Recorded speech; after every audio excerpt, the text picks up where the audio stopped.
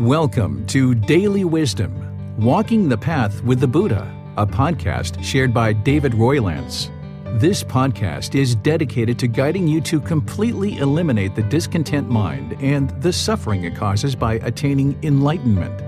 Learn and practice the teachings of Gautama Buddha that will guide you to fully attain a peaceful, calm, serene, and content mind with joy.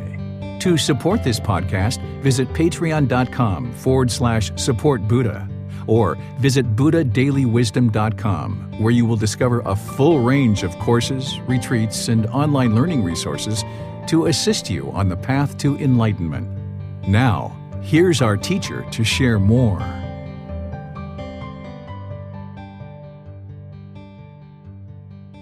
Sawadee Kap. Hello and welcome to Daily Wisdom, Walking the Path with the Buddha. Today we're going to be studying the Eightfold Path, specifically the first two steps on the Eightfold Path. This is part one of a three-part series where we're going to be diving into detail about the Eightfold Path as a preview and overview of the group learning program, which is a 7-month program that progresses you in learning and practicing Gautama Buddha's teachings in order to attain enlightenment on the path to enlightenment. This path to enlightenment leads to a mental state where the mind is peaceful, calm, serene, and content with joy permanently. It means that it no longer experiences any discontent feelings like anger, sadness, frustration. All of these discontent feelings are completely eliminated from the mind. And today, as part of today's class, we're going to be establishing what we call right view and talking about right intention in order to help get you started on this journey to enlightenment. In this part of the Eightfold Path, we segment into what's called wisdom. So I'd like to welcome you and pleased that you're here. Throughout the course, throughout today's class, we're going to be accepting questions in Facebook, YouTube, and our Zoom classroom. All you need to do is type your question into the comment section, and one of our moderators, either James or Manal, will ensure your question gets asked during the class. If you're in Zoom, you'll be able to raise your hand electronically and ask your question or any follow-up questions directly. So thank you for coming. Thank you for attending and being interested in learning and practicing Gautama Buddha's teachings. Let's go ahead and get started with the class and sharing what it is that we're going to be discussing. Over the course of the next 3 Sundays, we're going to be exploring in detail the entire Eightfold Path. This Eightfold Path starts with right view and right intention. These are the first 2 steps. And here, as you can see from what I'm displaying on the screen, that this Eightfold Path goes through 8 steps. And it starts with right view, goes to right intention, right speech, right action, right livelihood, right effort, right mindfulness, right concentration. And this is the path to enlightenment. This is the core teaching of Gautama Buddha. Everything that he taught connects back into this in one way or another. And in this Eightfold Path, it's important that you learn each individual step. And the way that this path is laid out is you don't learn one step before you move into the next, and then the next, and then the next. You actually learn all of them at one time, and then you kind of dial in each one of these to bring them into the middle where you're able to practice them in your daily life. Because it's through practicing each one of these individually all at once that assemble into your life practice. This is your life practice. This is the path that leads to the elimination of discontentedness. And we segment it into these 3 categories of wisdom, moral conduct, and mental discipline. And as we progress in this 3-part series, we will be covering each of those 3 sections. Today, wisdom, which is right view, right intention. Next Sunday, right speech, right action, right livelihood, which is the moral conduct. And then the mental discipline will be covered in the following Sunday, which is right effort, right mindfulness, and right concentration. And over the course of the next 3 weeks, you're going to get a real nice preview of what this whole path looks like. And then we're going to start eventually on chapter 1 of this book, Developing a Life Practice, the Path That Leads to Nibbana, where we'll then progress slowly through all the various teachings that you're going to need to understand and practice on this path to enlightenment, but they all connect into this one. The very last Sunday of this month, we're going to be discussing the stages of enlightenment, because there's 4 stages of enlightenment. We're going to be discussing what's called the 10 fetters, because those are the 10 things that need to be eliminated from the mind in order to attain enlightenment. And then we're going to discuss the 7 factors of enlightenment, which are tools or aspects of practice that will help improve the quality of the mind and kind of refine it and kind of bring it to the middle. So this is what's going to be taught over the next 4 Sundays before we actually start with chapter 1 in this book, Developing a Life Practice, the Path That Leads to Nibbana.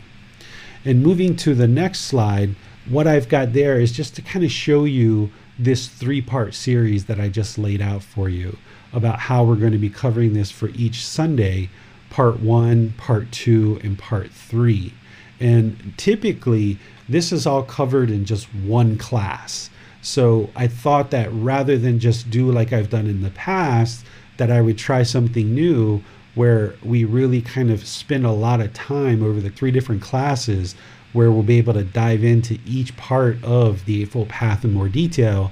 And then in the book, when we get to chapter 5, which is the Eightfold Path, we'll still spend that day discussing it, because you really can't talk about the Eightfold Path enough. You really can't learn about it too much. There's no such thing as learning about the Eightfold Path too much, because you need to have a real refined understanding of the Eightfold Path intellectually, and you need to reflect on those teachings, and you need to apply them in your daily life so that you can see that they actually work. And by doing this, you will acquire wisdom. And this wisdom will gradually, slowly improve the condition of the mind. None of these teachings are based on belief. There's nothing here that Gautama Buddha or myself will ever say, just believe me. What you're going to need to do is intellectually learn the teachings, bringing that in through the book, the audio book, these classes, personal guidance, other ways of learning with the resources that I'm providing. Bring in the teachings intellectually, reflect on them, and help to see that they're actually true, which we're actually going to be doing as part of our class today, helping you to see how to actually reflect on these teachings. And then you need to move them into practice, which is going to change the condition of the mind. Because it's one thing to know the teachings intellectually and kind of know the right answer, so to speak, but it's a whole nother thing to actually practice the teachings through your conduct and through your daily life, or through your life practice. There's plenty of people in the world that intellectually know the teachings of the Buddha, but they haven't moved them into practice yet to actually change the condition of the mind. And that's where you experience enlightenment. The intellectual learning and being able to intellectually describe the teachings isn't enlightenment. That's just the intellectual learning. A lot of times scholars or historians will have a lot of intellectual knowledge around the teachings of the Buddha, but it's not until you move them into practice that you really deepen your understanding of the teachings, because you see how they work in daily life. But also moving them into practice, you'll see how it changes the condition of the mind and how the mind gains more and more wisdom. And now the mind starts functioning in the world very differently than it did previously. So this is what we'll be doing over the next 3 weeks. So starting off with right view, let's study the words of the Buddha, because it's important, since we're going to take this deeper exploration, this deeper dive into the Eightfold Path, that we bring in some of the Buddha's words so that you can see what I'm actually teaching is directly from what Gautama Buddha is teaching. Because while you shouldn't have any belief about anything in these teachings, you also shouldn't believe that what I'm teaching you is actually what the Buddha actually taught. So that's why at certain points in time in this program, I will actually bring the actual words of the Buddha, and you can see these here. You can see them on the internet. You can see them in other books. These are the words of the Buddha about what he was actually teaching. So I'm going to show you his words first, and then I'm going to expand upon it and explain it in a way that you can directly apply it in your life. When the Buddha was teaching the Eightfold Path, he was asked, and he explained what is right view, this first step of the Eightfold Path. And here you can see his words. And what bhikkhus? Bhikkhus are the male ordained practitioners. So in what bhikkhus, or you can think of that as students, right? And what students is right view? It is bhikkhus, the wisdom of discontentedness, the wisdom of the cause of discontentedness, the wisdom of the elimination of discontentedness, and the wisdom of the way of practice leading to the elimination of discontentedness. This is called right view. So what he's pointing to here is what we call the Four Noble Truths. This is chapter 4 in the book that I wrote. He's pointing to, in his Eightfold Path, back to the Four Noble Truths, which is his very first discourse. This is a common thing in Gautama Buddha's teachings, where his teachings are kind of interlinked and they're syncing up together. Where the Eightfold Path is the core teaching, it is the path to enlightenment, there's other teachings that hang off of this, like the Three Universal Truths, the Four Noble Truths, the Five Precepts, the Four Foundations of Mindfulness, the teachings of meditation. All these other teachings are actually connecting into the Eightfold Path. So here, when he's talking about right view as part of the Eightfold Path, he's pointing back to the Four Noble Truths and saying that is right view. So now, what did he teach as part of the Four Noble Truths? And I'm truncating this because he taught a lot about the Four Noble Truths, but I'm just kind of making it really small for you. I've got the entire teachings in this book in chapter 4 that you can see exactly what Gautama Buddha taught in long form about the Eightfold Path in chapter 5. And I've got in this book in long form in chapter 4, what did he teach in terms of the Four Noble Truths. But here in class, I'm just kind of truncating it so you can see we're headed in the direction of Gautama Buddha's teachings by what it is that I'm going to share with you. So when he's pointing back to right view and pointing back to the Four Noble Truths as part of right view, here's what the Four Noble Truths starts out with. Bhikkhus, there are these Four Noble Truths. What for? The noble truth of discontentedness, the noble truth of the cause of discontentedness, the noble truth of the elimination of discontentedness, the noble truth of the way leading to the elimination of discontentedness. Okay, so here he's pointing back in his Eightfold Path about right view, and he's saying in order to start this path, essentially, you need to establish right view. Okay, the next thing to do in order to kind of build right view and establish right view is to understand the Three Universal Truths. The Three Universal Truths is kind of almost like a prerequisite in order to understand the Four Noble Truths. Without understanding the Three Universal Truths and seeing that they are in fact truth, you wouldn't be able to understand the Four Noble Truths. And we call these truths because they're universally true. They're universally true because I can teach these to you, and then independently on your own, you can reflect and observe in the world whether that's true or not. It's not based on belief. So as I teach you here, I'm going to describe what impermanence is, and then I'm going to ask you some questions for you to reflect on your own to be able to see whether this is true or not. Because Gautama Buddha was teaching the natural laws of existence, these natural laws of existence are here in Thailand, they're in America, they're in South Africa, they're in South America, they're in the UK, they're in Australia, Japan.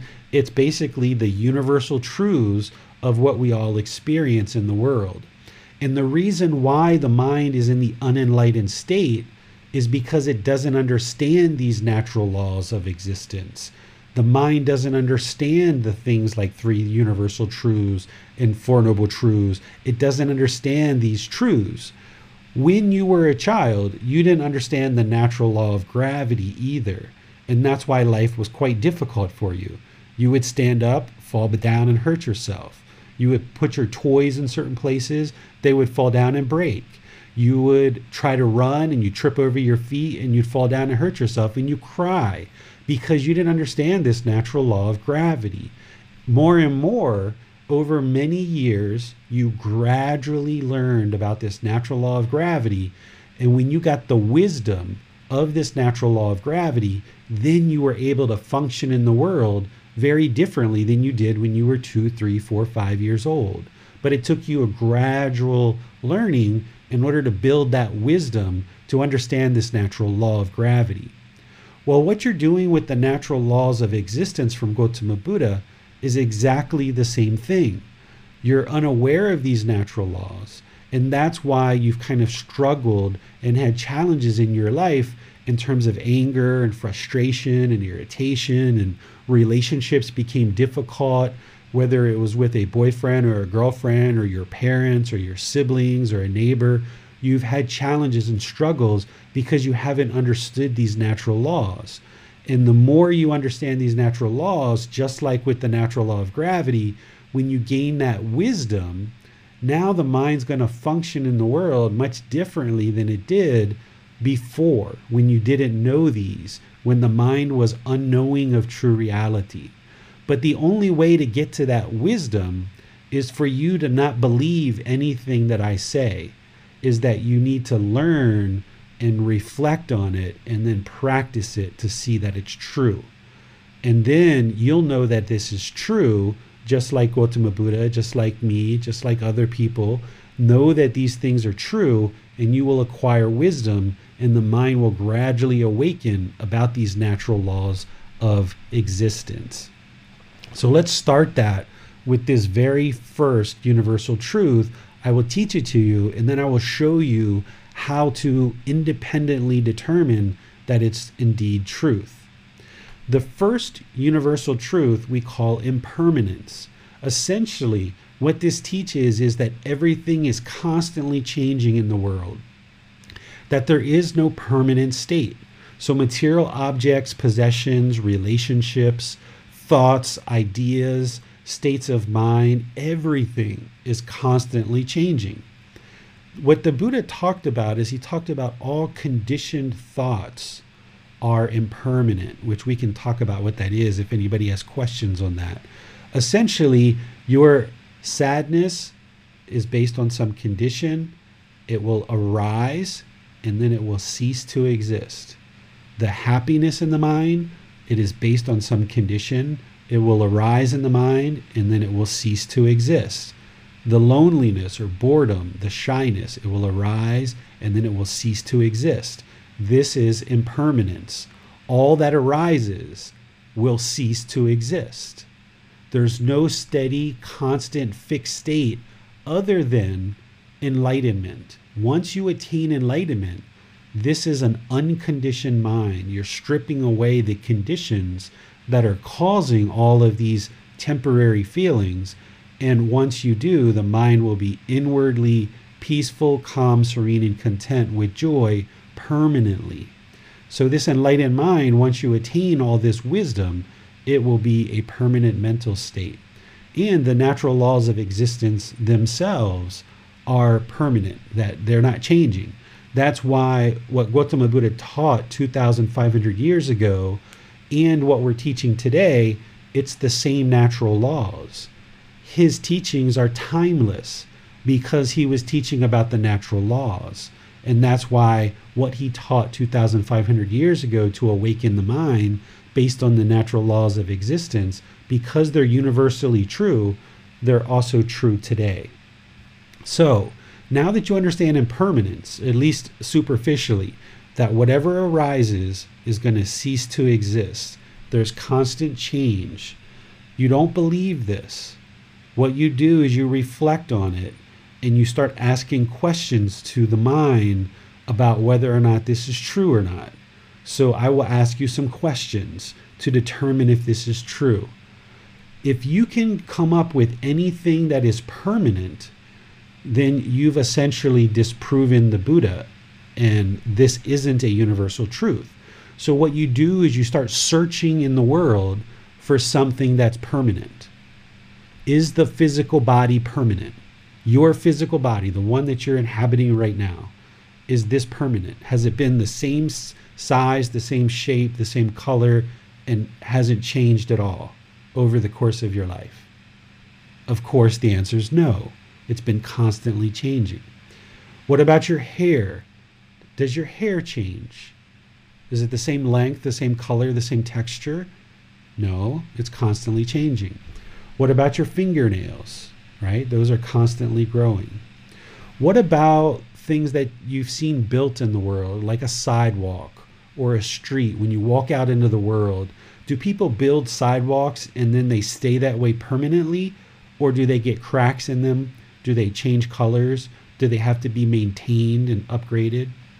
Right? They have to be upgraded, right? Because they're constantly changing. It's not permanent. What about your relationships? Have you had the same relationships in terms of friends or boyfriends, girlfriends, teachers, things like this? Have these relationships been permanent in your life? The answer is no. What about your job? Have you had the same job your entire life? The answer is no. You've had different jobs. Or what about your income? Have you had different incomes? Has your incomes been changing, going up and down throughout your life? The answer is yes, it has been. So we could keep on going with all these different questions, but you've got to determine the truth for yourself. If you're not yet convinced that everything is impermanent, then you've got to go out into the world and look for something that's permanent and see if you can find something that's permanent, right? Is the tree permanent? Is the flowers permanent? Is the fence permanent that gets painted? Does it stay permanently painted and beautiful, or does it have to be repainted every so often? You've got to look around and decide what is permanent, and what you will most likely come back with is nothing's permanent. But if you think something's permanent, tell me. Raise your hand, ask a question on Facebook or YouTube or in the Zoom classroom and say, hey, I think this is permanent.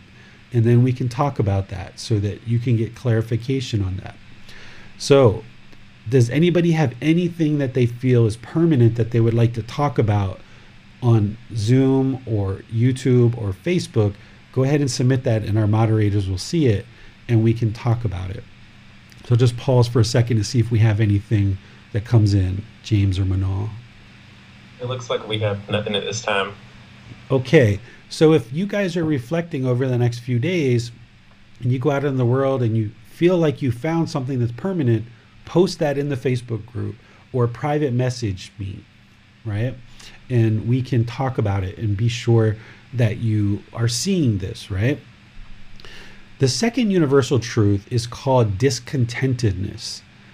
A lot of people in the Buddhist community will call this suffering, and I'll explain why I don't use that word, but let's first talk about what it is, and then you'll understand why. What discontentedness is it's a state of mind where the mind is discontent. It's a mental state. And I call this discontent, discontented, or discontentedness.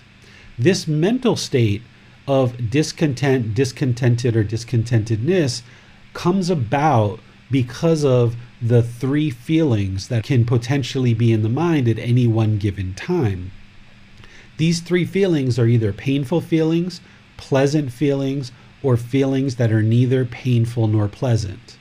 Examples of painful feelings are things like sadness, depression, anger, hatred, ill will, guilt, shame, fear, anxiety, stress, frustration, annoyance, irritation. All of these are very painful to be experienced in the mind.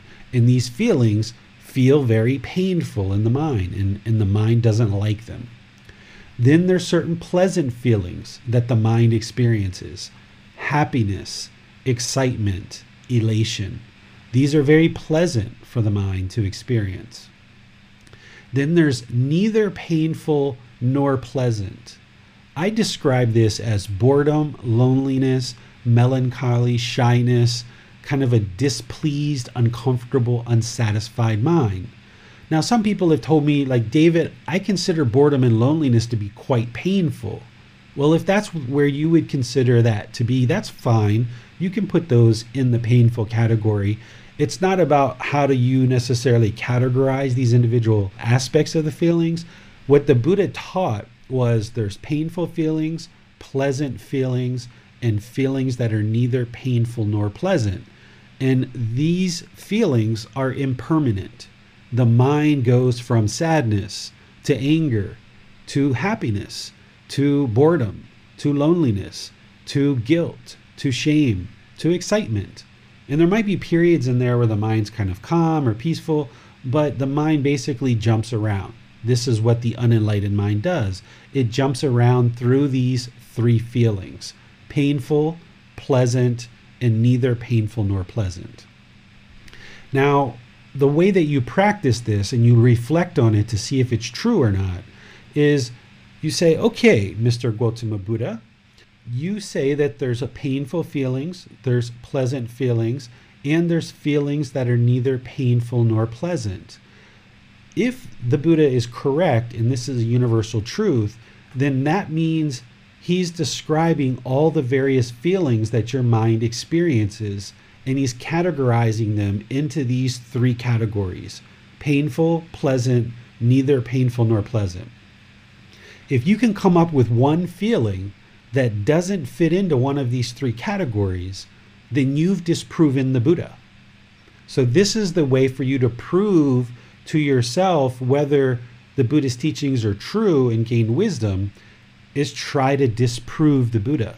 Because if you can come up with a feeling that doesn't map into one of these three, then you've disproven the Buddha, and this is not a universal truth. So what you should be thinking about right now is, what feelings have you had, what feelings have you experienced, and how do they map into these three? And the way that the Buddha oftentimes teaches is he teaches things like painful feelings, pleasant feelings, and then he has this catch-all, which is neither painful nor pleasant. So with those three, the Buddha has covered all three possible scenarios of where feelings might fit in the mind. This is discontent, discontented, or discontentedness. When you look at the Buddhist teachings online or in books or with some other teachers, they may use the word suffering here.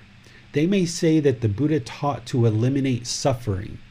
I would say that he taught to eliminate discontentedness, because he taught to eliminate these three feelings: painful, pleasant, neither painful nor pleasant. He didn't teach to eliminate suffering. I mean, he did, but that's not the entire teaching. Because when you're happy, excited, or elated, you wouldn't say you were suffering. I don't think. At least I wouldn't have. And if you're shy, or you're just uncomfortable, or the mind is unsatisfied, you wouldn't say you were suffering. So this word suffering describes painful feelings, but it doesn't describe pleasant feelings and feelings that are neither painful nor pleasant. So if we continue to use the language that's been used in the past to describe that Gautama Buddha was teaching to eliminate suffering, and this is the translation that we've gotten in English language from the various translators, then we're only looking at 33% of what it is that the Buddha was teaching, the painful feelings. That means we're missing about 66% of his teachings. The primary core teaching of what he's teaching is how to eliminate this discontent mind and get to enlightenment, which is a peaceful, calm, serene, and content mind with joy. So using the word discontent, discontented, or discontentedness will bring your mind more closely to what it is that the Buddha was teaching to eliminate from the mind, is these conditioned painful feelings, these conditioned pleasant feelings, these conditioned neither painful nor pleasant feelings. Because when the mind experiences these feelings based on some condition, then that means that they're impermanent. So, for example, if you get a new car and you become very happy because of the new car, when that new car gets a scratch or gets in an accident or a flat tire, because of impermanence, because that car is impermanent, that means that happiness, those pleasant feelings that you have associated with this new car, those pleasant feelings are going to subside. They're going to fade away.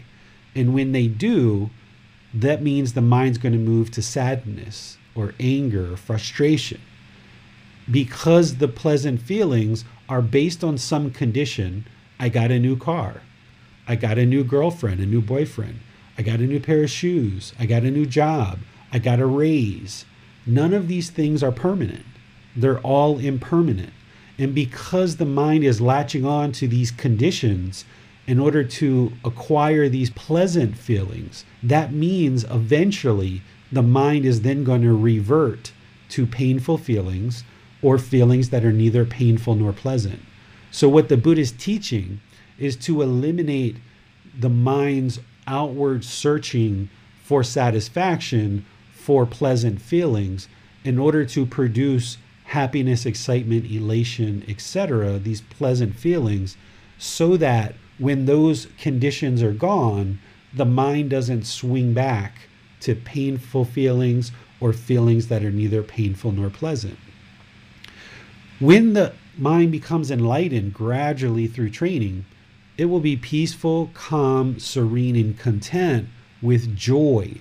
There's this unconditioned joy. The mind is always joyful. It's not based on any external conditions. You wake up in the morning, peaceful, calm, serene, and content with joy. You go to sleep, peaceful, calm, serene, and content with joy. All day long, the mind's peaceful, calm, serene, and content with joy. The mind is unshakable because it's liberated from these conditions where the mind is outwardly searching for satisfaction based on these external conditions. Some people will describe enlightenment, which we're going to talk about in 4 weeks, they will describe it as ultimate happiness. I don't describe it that way because happiness is a conditioned feeling. It's based on some condition and it's temporary. Enlightenment is not based on any conditions. It's unconditioned, and therefore it's permanent. Because the mind is inwardly satisfied, it can be permanent because it's not basing its feelings in the mind on these external conditions that are impermanent. So this is discontentedness, painful feelings, pleasant feelings, and feelings that are neither painful nor pleasant. And as we go in our talk today, I'm going to explain what's causing these feelings and why the mind is experiencing these. Because in order to eliminate these feelings, you've got to understand what's causing them. And don't be concerned about eliminating happiness, excitement, and elation, because I know that's part of life that you enjoy right now. But that's all based on conditions, and it's temporary. What you're moving to in enlightenment is this joyful mental state that's permanent.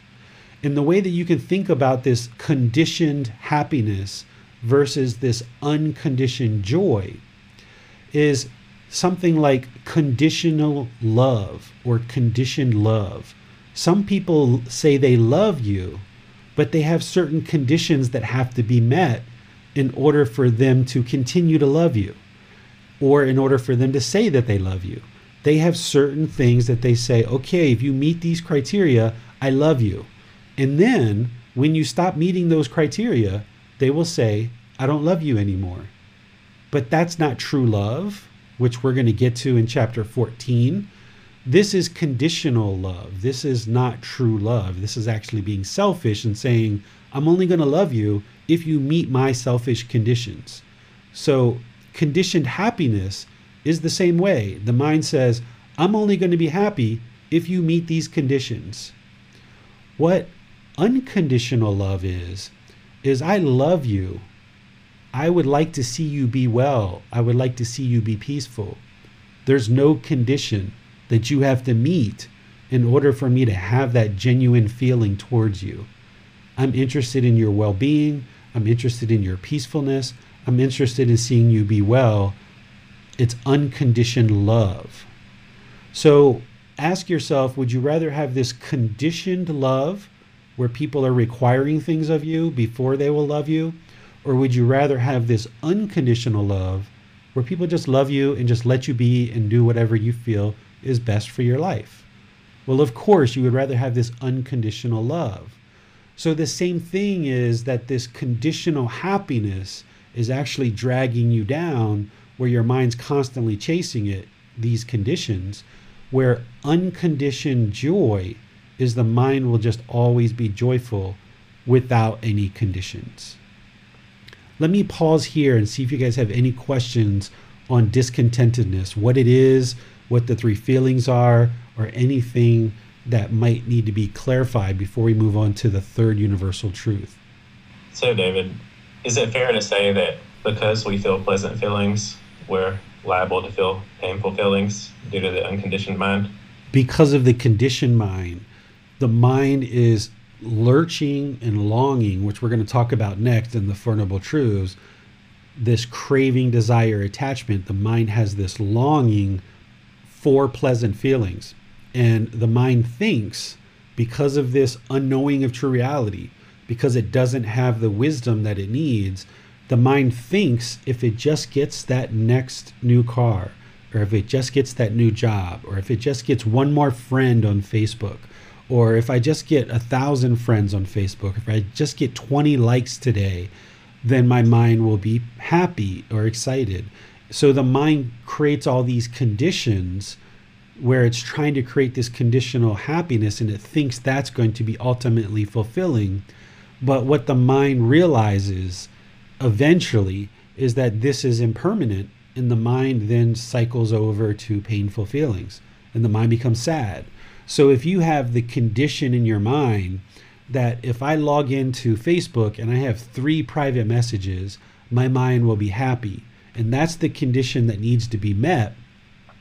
Well, when you log in and you see you only have 1 message, your mind's going to be sad. Or your mind's going to get so accustomed to those 3 messages being there that now it wants 5 or it wants 8. It's going to chase more and more and more. Just like it takes more and more alcohol to get drunk, it's going to take more and more messages for the mind to experience these pleasant feelings again. So if you're allowing the mind to create these conditions that are going to create happiness, excitement, and elation, then you're inviting in the painful feelings, and neither painful nor pleasant. So what this life practice becomes is training the mind to no longer create these conditions in the mind to hinge its happiness on, to hinge its excitement on, to hinge its elation on. So you can learn this intellectually, and everything I'm sharing with you can make complete, total sense intellectually. But to actually do it and train the mind to do it consistently over a long period of time is a whole nother thing. But to answer your question directly, James, yes, the mind is setting up all these conditions. It's wanting these pleasant feelings. And if it gets them, if it gets its objects of its affection, if it gets those conditions met, then yeah, it's going to experience pleasant feelings and happiness, excitement, elation. But if it doesn't get those, and it can't get them permanently, it can't get the conditions met permanently because everything's impermanent, right? So if you allow the mind to set up these conditioned happiness and this conditioned excitement and elation, then when those conditions are met because of impermanence, it's going to experience either painful feelings or feelings that are neither painful nor pleasant. It's just a matter of time. So in some sense, due to the law of impermanence, even when we experience pleasant feelings, there's perhaps an undercurrent of pain there because that condition is subject to and going to change. Yes, you've got to start seeing that conditioned happiness, excitement, elation as discontentedness. This is why I don't describe what the Buddha taught to eliminate as suffering, because you've got to eliminate that conditioned happiness, right? And the real problem for us in our culture is most people in the world are taught to chase happiness. Everybody wants to be happy. I just want to be happy. I want to be happy. I want to be happy. And people chase after this material wealth, if they think that that's what's going to create the happiness. Or they chase after having lots and lots of friends. Or they chase after having lots of clothes or shoes or something else. There's something that the mind identifies and it starts chasing after that. And when it gets to the end of that path, it realizes that, whoa, I'm still sad, I'm still angry, I'm still frustrated. And then it changes to something else and it chases that for a while. And then it chases this and it chases that. So if your mind, which the vast majority of the entire world has been programmed this way or conditioned this way, is to think that the goal of this life is to acquire happiness, permanent happiness. Well, permanent happiness isn't possible if it's based on conditions, because happiness based on conditions, these conditions are impermanent. So that's why this unconditioned joy, or you can also think of it as unconditioned happiness, that's why that is going to be permanent, because you've done the inner work to eliminate the mind's outward searching for satisfaction and latching onto conditions, and you train the mind to be inwardly content, inwardly peaceful, inwardly joyful. And that's what this whole path is about, to eliminate these discontent feelings, is eliminate the mind's outward searching for satisfaction through the senses and be inwardly content.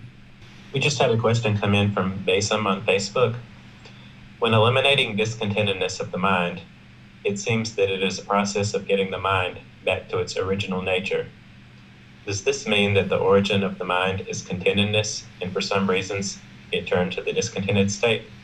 Some people do think of it this way. Some people, instead of thinking about you need to attain enlightenment, some people think of it as the mind's already enlightened, but you've got all this pollution that's disturbing that, and it's inhibiting you from experiencing this content mind, because this pollution is making its way into the mind and kind of confusing the mind and disturbing the mind. And when you purify the mind through training it and you clear out this pollution, then you can experience the natural mind, which is naturally enlightened, naturally peaceful, naturally content. So if that helps you to think of it that way, that you're not really trying to attain anything, it's actually already there. You've just got to get all the pollution out of the way so that you can experience it on a permanent basis. Okay, David, thanks. We have a couple other questions, but I think that it may be best to save them for the end. Okay, sounds good. Let's go to the third universal truth before we get into the Four Noble Truths. This third universal truth is something that doesn't necessarily always come readily understandable and readily understood the first time that we talk about it. So once I talk about this at a very basic level, if you walk away like, I'm not so sure I understand that, that's completely normal. It takes many months and sometimes years for people to really learn and practice the teachings before this one kind of surfaces again, and we need to deal with it. And we need to ensure that you understand it.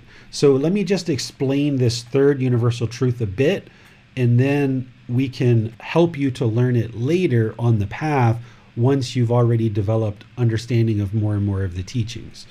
This third universal truth is called non-self. Some people call it not self, okay? Essentially what the Buddha was teaching is that there is no permanent self. Let me explain this, okay? In the unenlightened mind typically falsely identifies the physical body and or the mind as being the self. So if I asked, like, where is Teresa, or where is Judith, or where is Donnie? Like I might ask, point to Teresa, point to Donnie, right? And most people will take their finger and they will point, right? Because the mind thinks that this physical body is you. This is the permanent self. This is the self-identity, the self-image, and you think of this physical body as being you. But what the Buddha says is this is actually not true. It's not the truth. The unenlightened mind thinks that this physical body and or this mind is you, but the real truth, the universal truth, is that there is no self. There is no permanently unchanging self. Because if you think back to when you were a child and how you looked at your self-image and your self-identity, your personality, and how people described you versus how you were in your teenage years, your young adult years, and beyond, that's been constantly changing. If you look at how you viewed yourself over the course of your life, that's been constantly changing. So there is no permanent fixed self. There's no permanent you. But the unenlightened mind falsely thinks that this body and or this mind is you. And therefore, what happens is the mind then wants to protect and defend the self. So if somebody says, I don't like your hair, or your hair looks different today, or those glasses look interesting on you, or is that a new shirt? You might read into that and become somewhat defensive. And now you become angry or frustrated or annoyed with this person because you're trying to defend this personal image or this personal identity, because the mind is holding on to the concept of a permanent self. But that has to be eradicated from the mind. It has to be dissolved in order for the mind to be peaceful. Because as long as the mind's carrying around the permanent self and it's defensive of the self-image and the self-identity, then it's never going to be at rest, because it's kind of looking out for when is the next person going to damage my reputation, gossip about me, say something I don't like. When is the next person going to comment about this physical body or the clothes or what have you, my jewelry? And when am I going to hear that? And when I do, the mind's not going to like it, and the mind's going to get upset, right? Because somebody else said something or did something that was displeasing to the mind. Or for example, if somebody says, you have ego, then right away the mind's going to want to defend and say, no, I don't have ego, right? It's going to want to push it away, right? So we can explore this topic, or we'll need to explore this topic more and more over this program. So 4 weeks from now, we're going to be talking about it. And then about 3 or 4 weeks from then, we're going to be talking about it. We're going to be talking about it throughout.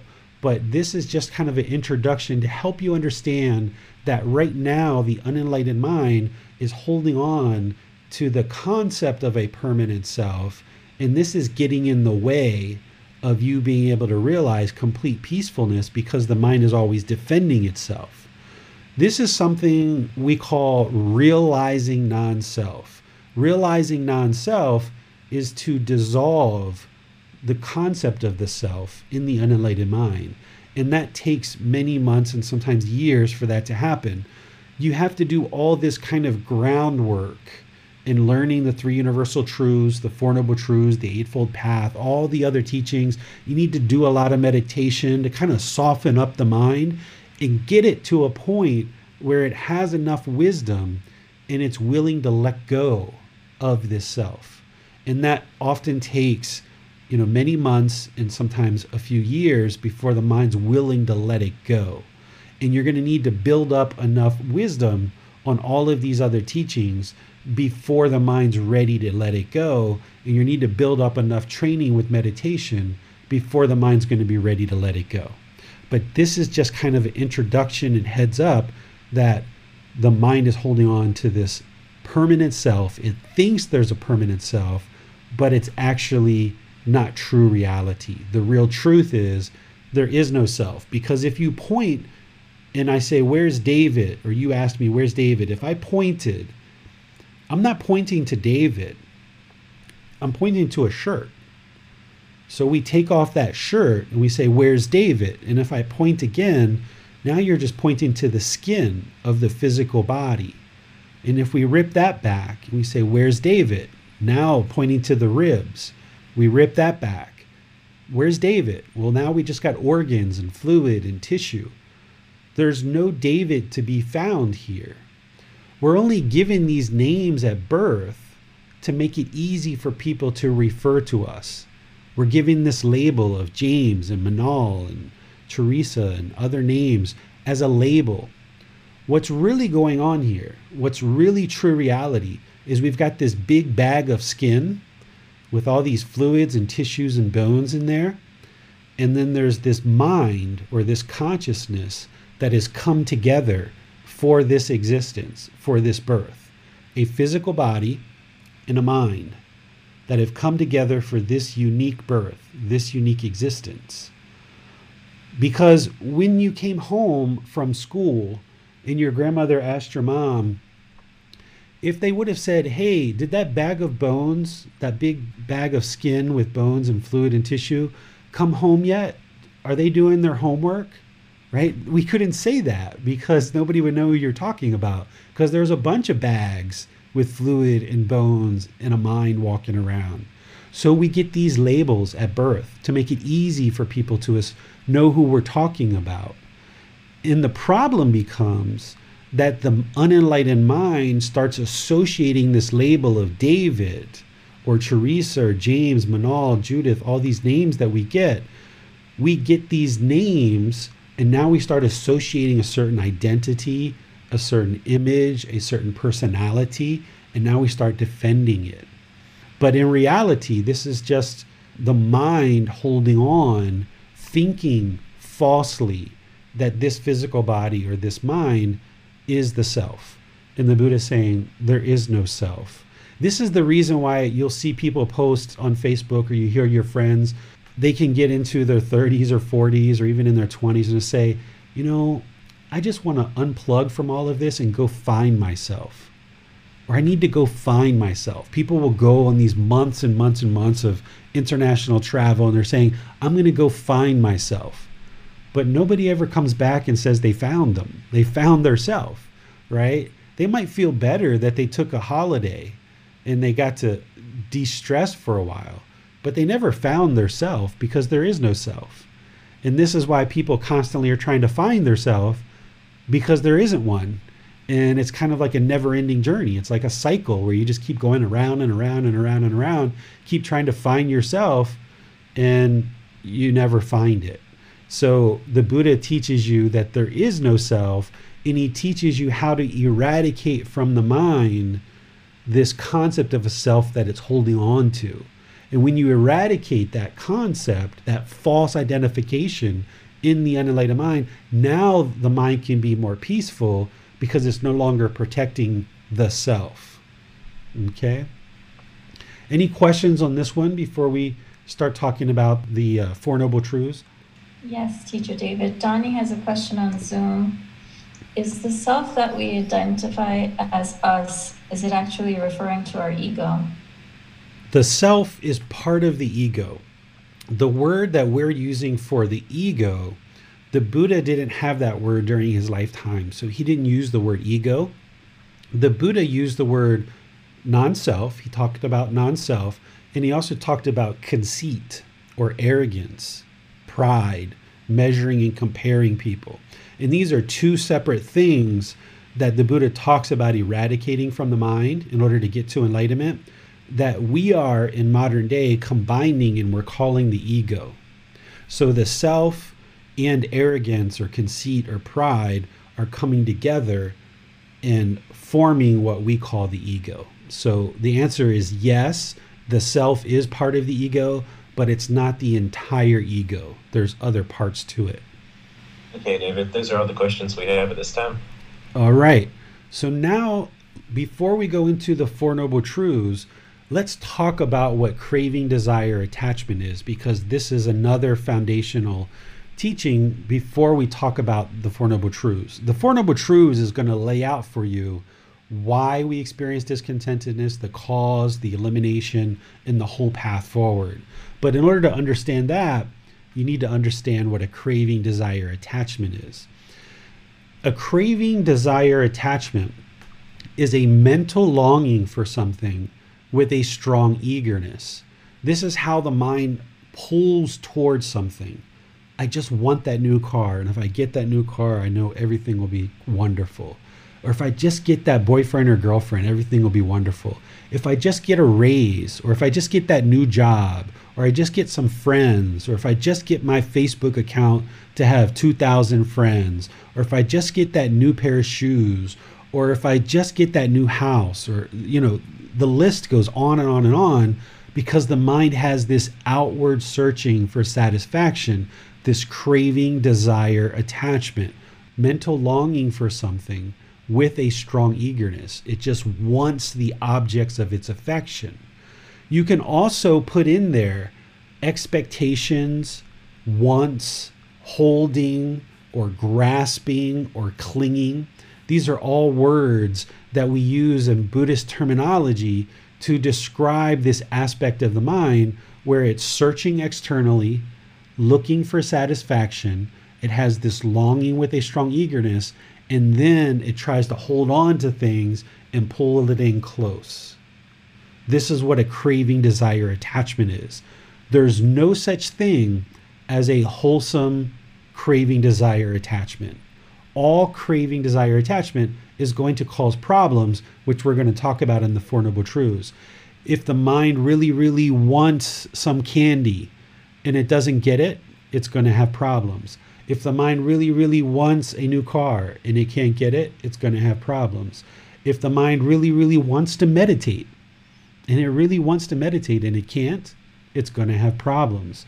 That's what we're going to talk about next. So all craving, desire, attachment, we're describing it as a mental longing for something with a strong eagerness. And this is also expectations. We oftentimes put expectations on ourselves because the mind thinks there's a self. So we put expectations on ourselves, and we also put expectations on others because we want certain things. And if we get the objects of our affection, we have these pleasant feelings.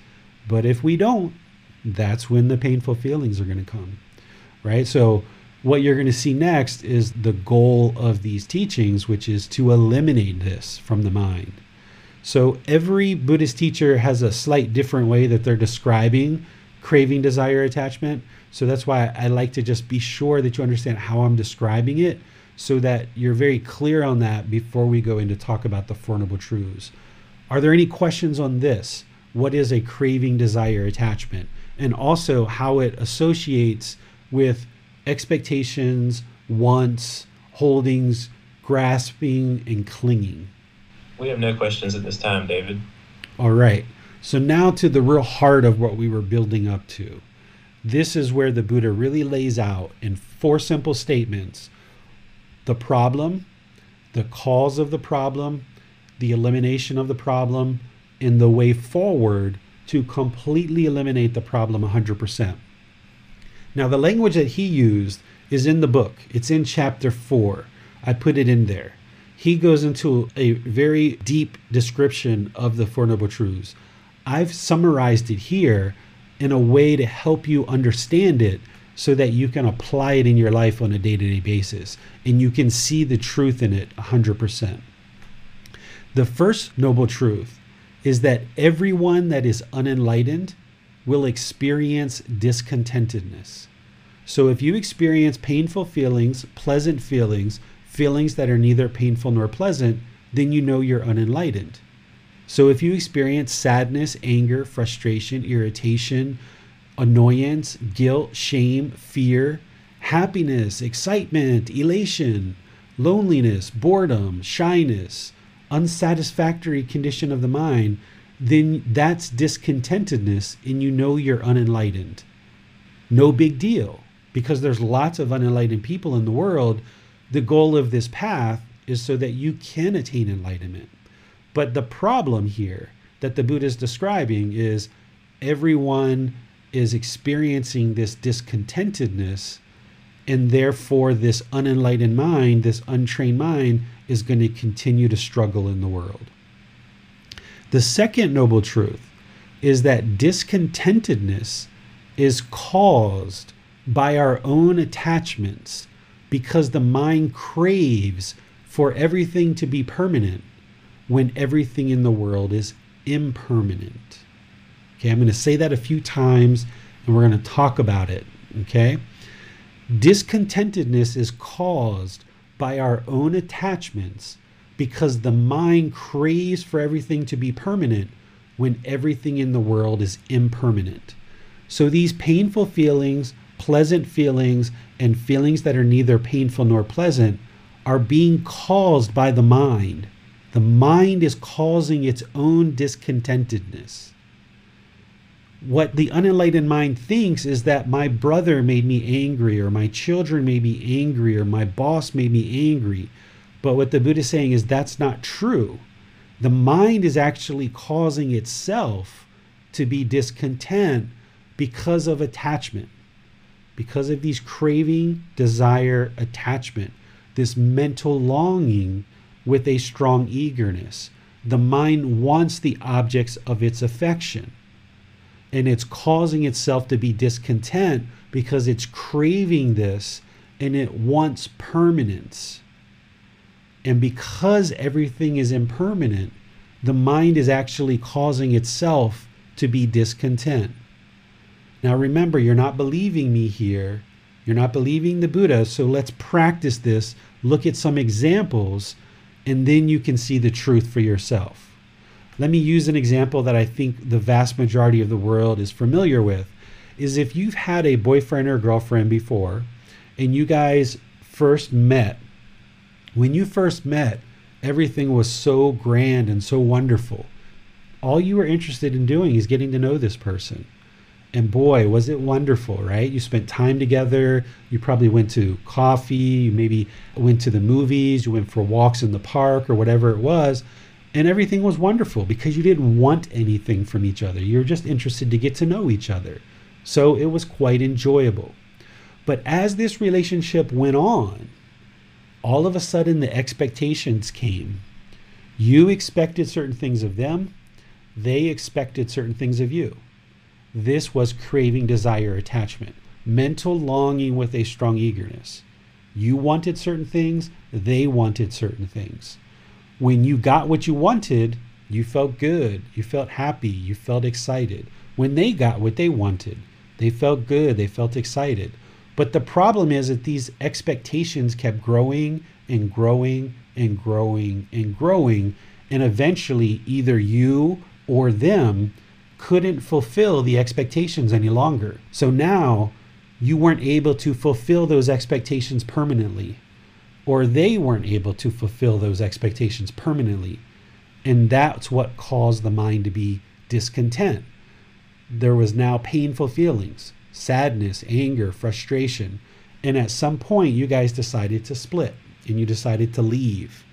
And even if you made the conscious choice to end the relationship, the mind still probably became lonely, bored, frustrated, or otherwise, because the mind was holding on to this person, right? During the relationship, when you guys were together, you might have blamed the other person for causing you to be angry or frustrated. Or when you guys split, or they left you, or you left them, you or them might have blamed each other for that. But in reality, those feelings that were arising in the mind, the anger, the frustration, the loneliness, the boredom, that was all caused by the mind, because the mind had certain expectations, certain cravings, certain things that it wanted from this other person. And as long as it got them, then the mind was happy. The mind was experiencing, good feelings. But then when it couldn't get what it wanted, that's when it became angered or frustrated. Let me give you another example, something not so emotional like a relationship. Let's say that you saved up a bunch of money to go buy a car, and you take the car, you drive this brand new car, you park it, you go in the store, and then when you come out, you see a scratch on the car. And your mind just becomes so enraged and frustrated because of this scratch on the car. And at that point, you might blame the other person and say, this person who scratched my car made me so angry. Well, they didn't make you angry. You actually made yourself angry. The reason why is because the mind craved permanence. The mind expected this car to stay brand new and look permanently beautiful. And then when it wasn't, when that scratch came, i.e. impermanence, when impermanence came to visit you, the mind said, I don't like this. I don't like this impermanence. I'm going to get angry. I'm going to get frustrated because I don't like this impermanence. But the mind doesn't know that, right? Because it's unknowing of that. But that's essentially what's happening. Because somebody else could walk out of the store and see that scratch and say, thank goodness I got insurance. Let me go get it fixed. And remain completely calm and peaceful if the mind is trained to understand impermanence. So if you acknowledge and you understand and you have the wisdom of impermanence, when you were signing the papers for the car to buy it, you knew that it wasn't going to stay looking brand new permanently because you know the car is impermanent. But if the mind's holding on, thinking this car is going to look this way permanently, then you're going to cause yourself to be discontent. Or if you're craving for your kids to do something in a certain way, you have this mental longing and strong eagerness for your kids, your life partner, your boss, your job, your coworkers, your neighbors, your house. If you're craving for things to be permanent and be a certain way, because everything is impermanent, at some point you're going to cause yourself to be discontent. This is the whole problem of why you've been experiencing discontentedness your whole life, is because the mind is untrained and it doesn't understand impermanence. It doesn't understand that all these things in the world are impermanent, and it's craving and trying to hold on. And because it's trying to hold on, everything starts changing, and now the mind becomes discontent. So here where I'm saying the cause of the discontentedness is because the mind craves for everything to be permanent. Another way to say that is the unenlightened mind doesn't like impermanence. The unenlightened mind absolutely does not like impermanence. Well, guess what? Everything's impermanent pretty much.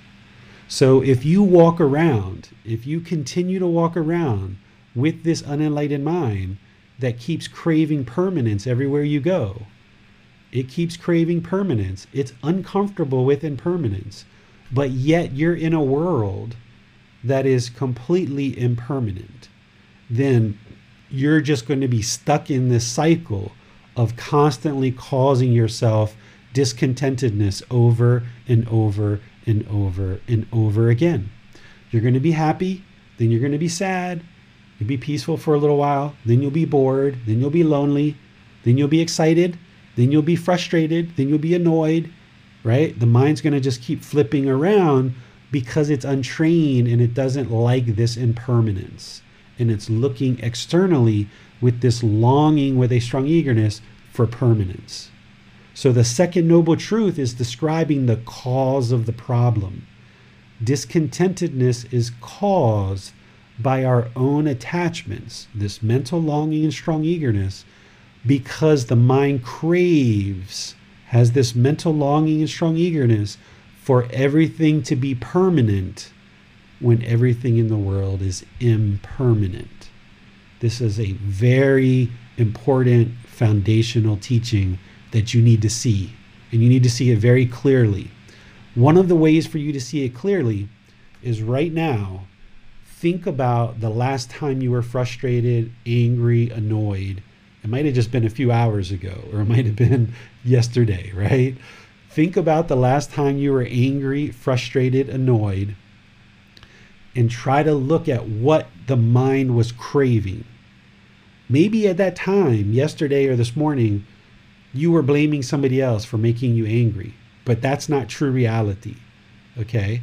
Now that you understand the truth, that the mind is causing itself to be discontent, now look inside the mind. In that situation where your mind was angry, frustrated, annoyed, whatever, what was it that the mind was craving? It wanted something, and when it didn't get it, it got angry. It might have been 2, 3, 4 things. Typically early in practice, it usually is. It's not usually just one. So if any of you guys would like to share, Or if you're having trouble discovering this for yourself, you can say, here's the situation. I'm not quite sure what I was craving in this situation. So you can share that in the comment section of Facebook, YouTube, or Zoom, and our moderators will share that. So share what it is that made you angry, frustrated, irritated, annoyed, and we can talk about it as an example to help you see that you caused it yourself. And everybody in the world who's unenlightened is doing this, so no need to be shy, right? Everybody's experiencing this who's unenlightened, so you are right along with everybody else. So it's a matter of helping you see the truth here, not a matter of anything else, but helping you to see that you are, in fact, causing your own discontentedness. Do we have anybody that shared, James? Well, Holly wanted to ask, is this something that happens gradually or suddenly? It can be both. It can be both. It can oftentimes be sudden, but it can also be a gradual thing too. It really all depends. Each situation is different. Okay. That's the only question we have at this time. We've had no one to share their experiences thus far. Okay, so I gave a couple of examples. One with boyfriend, girlfriend, which I think most of us can relate to. Also one with a car. You know, I use this one sometimes about, like, say you have kids and the mind craves for your kids to have good grades, right? The Buddhist teachings aren't about what's right or wrong, right? It's not about what's right or wrong here, because yeah, the kids should have good grades. But the Buddha is talking about is what's the cause of the discontentedness. If your mind craves for your kids to come home with all A's or all B's, or however your country does grading, and you just want that really badly, and when they come home and they have a grade less than what you wanted, you're going to be angry. You're going to be frustrated. And now you're going to start talking bad to your kids and causing all kinds of problems in the household, right? Because your kids can't permanently get all A's or all B's. It's not possible because of impermanence, right? They're not going to be able to meet your expectations all the time. It's not possible, right? So it's not about what's right or wrong, because yeah, it's good for children to have good grades, but it's recognizing that your mind wanting it and craving it is what's exciting and causing that discontentedness in the mind. And when they come home with good grades, the mind's happy. That's still discontentedness. The mind's excited, elated. It's still discontent. Because now when they come home with bad grades or one grade that's off from what you expected, now you're going to be angry and sad, frustrated. But those good grades are impermanent. But also those bad grades are impermanent too. They can be improved, right? But the mind thinks these bad grades are permanent. The mind thinks that these bad grades are permanent, and now it's going to get angry and it's going to get frustrated, rather than just being, you know what? All right, you didn't do as good as we were hoping. Let's figure this out and make it better. Simple, right? But the mind doesn't want to do that naturally because it doesn't understand how to do that. It's untrained. And the more you train it, the more you'll understand how to do that. What the second noble truth is essentially getting at is you taking responsibility for your own emotions, your own feelings. If you walk around and you continue to blame other people for the feelings and emotions that are coming in the mind, then you're never going to fix this problem, because it's everyone else's fault. It's everyone else's fault that I'm angry and frustrated. So let me go fix them. Let me fix my kids and make sure they do everything I want them to do. Let me fix my life partner and make sure he or she does everything I want them to do.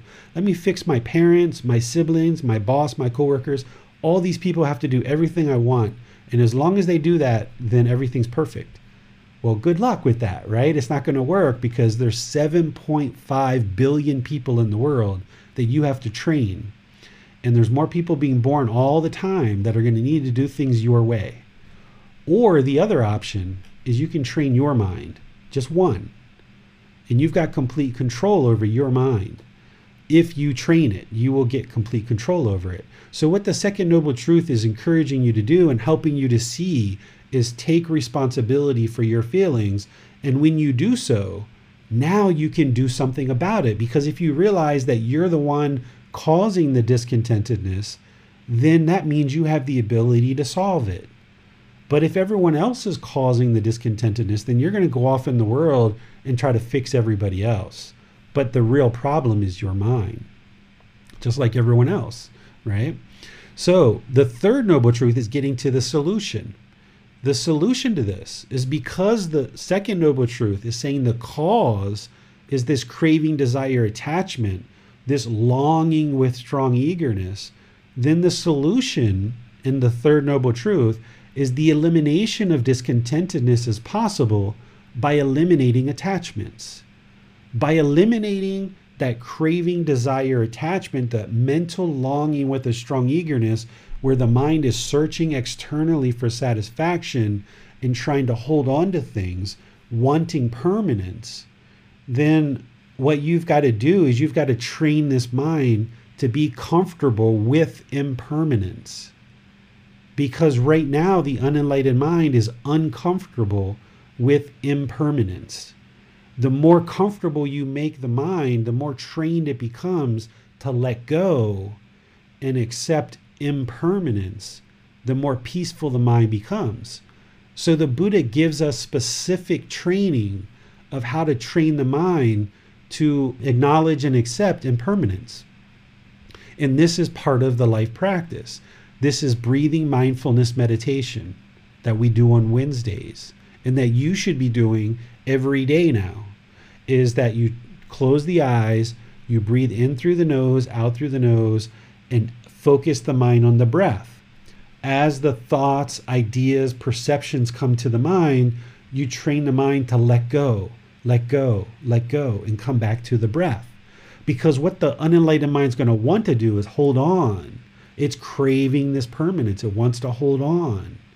But what you're doing in breathing mindfulness meditation is you're training the mind to let go, let go, let go, let go. Okay? And by training the mind to let go, more and more, you will gain control over this mind. So that when you're driving in traffic and someone cuts you off, and then the mind becomes angry because the mind was craving permanence. It wanted that lane to itself permanently. And now when someone cut you off, you didn't like that impermanence. So now you get angry. Well, if you train the mind to let go, when this person cuts you off, that makes sense. There's impermanence, right? There it is. Or when you get a flat tire when you're driving in the car, instead of getting angry, there's impermanence, right? Or you run out of gas. There's impermanence, right? Or your kids come home with grades that you weren't thinking there's impermanence. You just keep identifying impermanence, but the mind is going to want to react. It's going to react with anger and hostility. And you've got to train it with breathing mindfulness meditation to let go, so that when this person cuts you off, let it go. Just let it go. But it's going to take time for you to do that. The mind's been like this for a really long period of time. It's not going to just change overnight because of one talk. It's going to happen. And bringing this to your awareness, you're going to start seeing it now. When you become angry and frustrated, you're going to be, there's the craving, desire, there's the discontentedness. So when you see other people become frustrated and angry, you're going to see their craving and desire. So you're going to start seeing that this is true more and more as you start moving out into the world. So breathing mindfulness meditation is the training that we use to eliminate this craving, desire, attachment, where the mind's longing with a strong eagerness. And we also practice generosity, freely giving our time, our effort, our energy, our resources. Share some potato chips, share a smile, share, a little bit of food with somebody here or there. By sharing with people, then the mind doesn't hold things selfishly, right? Because of the self, because the mind has this self, it's going to want to be selfish and it's going to want to hold on to things tightly. But we practice generosity to live open-handedly, so that the mind gets used to letting go, that all these potato chips aren't mine, or all these pencils aren't mine, or I've got to hold back my respect, and I'm only going to respect you if you respect me. This is conditions, right? No, you've got to live open-handedly and just be generous. So these are the two ways that we kind of generally train the mind, but we're going to expand upon this and we're going to deepen that in this program. As we progress in this program, I'm going to teach you more and more about how to eliminate this discontentedness with these tools and with some other tools as well. But I need you to understand that you're causing your own discontentedness, and because you're causing it, you can also eliminate it. This is why you can eliminate anger and frustration and annoyance, because you're the one causing it. If everyone else is causing it and you blame it on them, that's wrong view. And that means you can't change them, so therefore you'll never get rid of your anger. You'll never get rid of it because it's everyone else's fault. But right here, if you accept and you start seeing more and more clearly that you're causing the discontentedness, then that's very liberating, because now you see I can eliminate it because I'm the one causing it.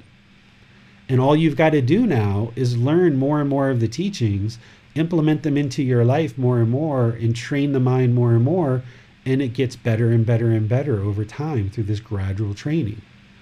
And because you're causing it, you can eliminate it. That's what the third noble truth is telling you. And then the fourth noble truth, the Buddha basically says, this is the path, this is the way to eliminate 100% of all your discontentedness. And that's the Eightfold Path. So the way that I describe it is the path to eliminating discontentedness is the Eightfold Path. And that's the entire path with all the teachings that plug into it. So the more you learn this comprehensive life practice that the Buddha laid out for you, the more you learn it and practice it, it's just guidance. It's not rules to follow. It's not laws. It's not commandments.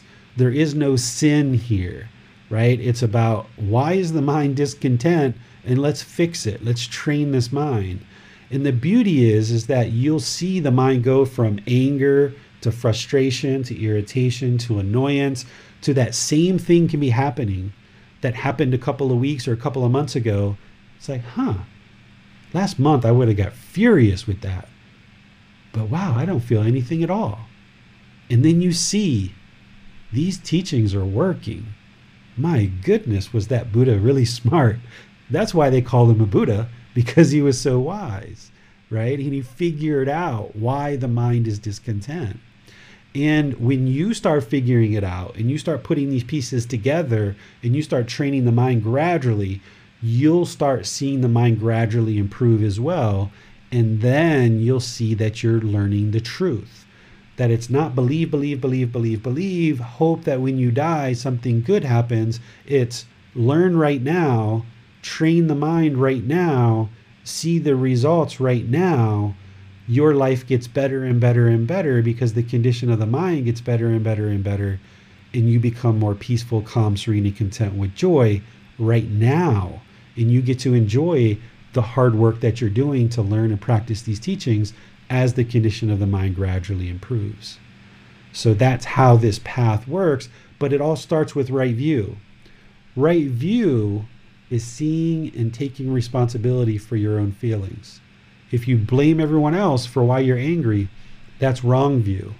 So the right view of this world is that you're causing it yourself, but you can also eliminate it. So let's pause here before we talk about right intention and see if there's any questions on right view whatsoever. It looks like we've had a flurry of incoming questions in the last few minutes. I'll start with Emily's. Much of my discontentedness comes from my attachment to wanting people to like me. I think everyone should like me. Yes, this is a perfect example, Emily. Thank you for sharing it. There you see it. The mind craves. It has this mental longing and strong eagerness for everyone to like you. And now, knowing what you learned today, is it possible for everyone to permanently like you? For 100% in the world, people in the world, 100% of the time, are they going to like you? You know the answer. The answer is no, they're not. But because the mind keeps craving it and wanting it, That's why you're causing yourself discontentedness. Now, it's one thing to understand this intellectually, which it sounds like that you are based on your question and your statement there. It's one thing to understand it intellectually, but it's a whole other thing to practice it. When you see someone doesn't like you and now the mind becomes frustrated because of it. And that's why you have to go under training where you train your mind with breathing, mindfulness, meditation, and generosity to train the mind to let go. And by you doing this more and more and more, you'll get more comfortable with just being a friendly, polite, kind, respectful person. And when people like you, that's fine. Your mind's unaffected by it. You don't get happy. You don't get excited or elated. You're just like, okay, I'm trying to be the very best person I can be. But then when people don't like you, you just know, okay, I can't please everyone in the world. It's not possible. Because everyone has their own pollution in their mind. Everybody has their own expectations, and you're not going to be able to meet everyone's expectations 100% of the time. So you're understanding this perfectly, but now it's just a matter of training the mind in the moment to be able to do these things where you won't react negatively when you know somebody doesn't like you. Holly has a two-part question. First, she asks, what about craving happiness for other beings? And the second is, if one reaches enlightenment, is that permanent? Can you fall out of an enlightened state? Okay, let's talk about these. So this is where I was mentioning in terms about craving something wholesome, it's still going to lead to discontentedness. So if you have craving, desire, attachment for everyone to be peaceful and happy and loving, it's not going to happen during your lifetime because that would be permanence. So even something wholesome as I would like to see everyone love each other, if you crave that, then when it's not happening because it can't happen permanently, you're going to be discontent. So these teachings right now aren't saying what's right or wrong. It's just saying, why is your mind discontent? Well, because you want everyone to be happy. You want everyone to be peaceful. And that's not possible because of impermanence. And as long as your mind holds on to that, as long as it craves that, it's going to cause itself to be discontent. So what you've got to do is what the Buddha called finding the middle. You've got to find the middle. And we're going to talk about this in chapter 6, which is called the middle way, where the mind doesn't have this craving, desire, attachment, this longing with a strong eagerness for things to be a certain way, but also you're not lazy and lackluster and complacent either, that you find this middle way. And we're going to talk about that in chapter 6. But as long as you have that craving, even for good things, it's going to lead to discontentedness of mind. For your second part, once somebody progresses to enlightenment, what we call the fourth stage of enlightenment, it's permanent. We call this arahant or enlightenment. It's permanent because the mind's been permanently transitioned through training in this wisdom and through training the mind. It will permanently transition where it will never again experience anger, frustration, irritation, annoyance, guilt, shame, fear, boredom, loneliness, shyness, jealousy, resentment, hostility. None of that stuff will be experienced in an enlightened mind. The mind will be peaceful, calm, serene, and content with joy, where it will just always be peaceful. It will always be joyful. There's nothing that can shake up an enlightened mind. There's nothing that will shake it up and have it feel discontentedness, either painful feelings, pleasant feelings, or feelings that are neither painful nor pleasant. It's not possible. So once you get there, and you'll gradually get there more and more, it's permanent. But as you progress, even when you get to what we call the first stage of enlightenment, even from there, you can't revert backwards. You'll still experience discontentedness in the first, second, and third stage of enlightenment. But the mind won't revert backwards because it's acquired enough wisdom that it will never go backwards. And as you progress on this path, enlightenment isn't like a light switch where you instantly turn it on, so it's either on or off. It's a gradual progression. So what will happen as you're moving closer and closer to enlightenment is you'll get these glimpses where for like a week, the mind will be peaceful, calm, serene, and content with joy, like no anger, no sadness, no nothing. It's like, wow, this is amazing. But then something will happen and boom, you'll have some frustration come in. But then you'll get like 2 or 3 weeks. You're getting these glimpses of what enlightenment's like. And then boom, something will happen. And then you'll get 1 or 2 or 3 months. And then boom, something will happen. And it gets wider and wider and wider, where eventually it becomes permanent. And it's all the time. It's like those old light bulbs where you turn them on and they kind of flicker. They flicker, flicker, flicker, and then boom, it's on all the time. That's the way enlightenment is that you'll get these glimpses of what enlightenment looks like until eventually you've gone, multiple months and years without experiencing any discontentedness at all. And you will know, because you know what it felt like to be angry, frustrated, and irritated. You'll know that you're enlightened. And this is why the people knew that the Buddha was a Buddha, because they knew what frustration and anger and all of those discontent feelings felt like. And as their mind progressed, they could see it. They were aware of it. They could see their mind get to this peaceful, calm, serene, and content mind with joy. So they had the truth for themselves that these teachings led exactly where he said they would. But even when you attain enlightenment and you know that you've eliminated discontentedness 100%, you should never believe that you're enlightened. Never convince the mind that you're enlightened. Even in that first or second or third stage of enlightenment, and you feel like you're progressing, don't even convince yourself of that, because that's so dangerous for the mind, because the mind will become arrogant, it can become egotistical, it can become prideful. And if you have that, then you're not enlightened. If the mind's arrogant and prideful, then, and you're comparing yourself from one person to the next, I'm more enlightened than them, and they're more enlightened, they're not as enlightened as me. This is comparing one person to another, and you're not enlightened at that point. So it becomes dangerous. The other thing that can happen is the mind can become complacent, where it becomes very lazy or sluggish or kind of dull. And if that happens, you're also not enlightened. And if anybody goes around telling everyone that they're enlightened, then this is pride, this is ego. The way to know someone isn't enlightened is if they tell you they are enlightened. If someone openly admits and tells everyone, look at me, I'm enlightened, I'm so enlightened. Well, they're not enlightened because they still have pride and they still have ego and they still have this desire, this craving for everyone to know they're enlightened. Enlightened people's minds are so peaceful, calm, serene, and content with joy, they don't have a desire to go around and tell everyone that they're enlightened. They're just enjoying their enlightenment because it's permanent. So don't ever convince yourself, if you attain enlightenment, that it's actually happened and that you actually are enlightened, because there's just danger in that.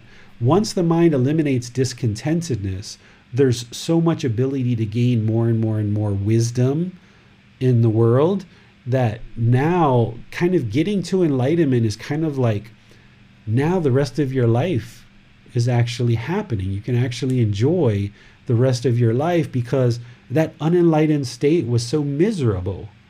All that sadness, anger, frustration, resentment, jealousy, all that shyness and boredom and loneliness, that was miserable.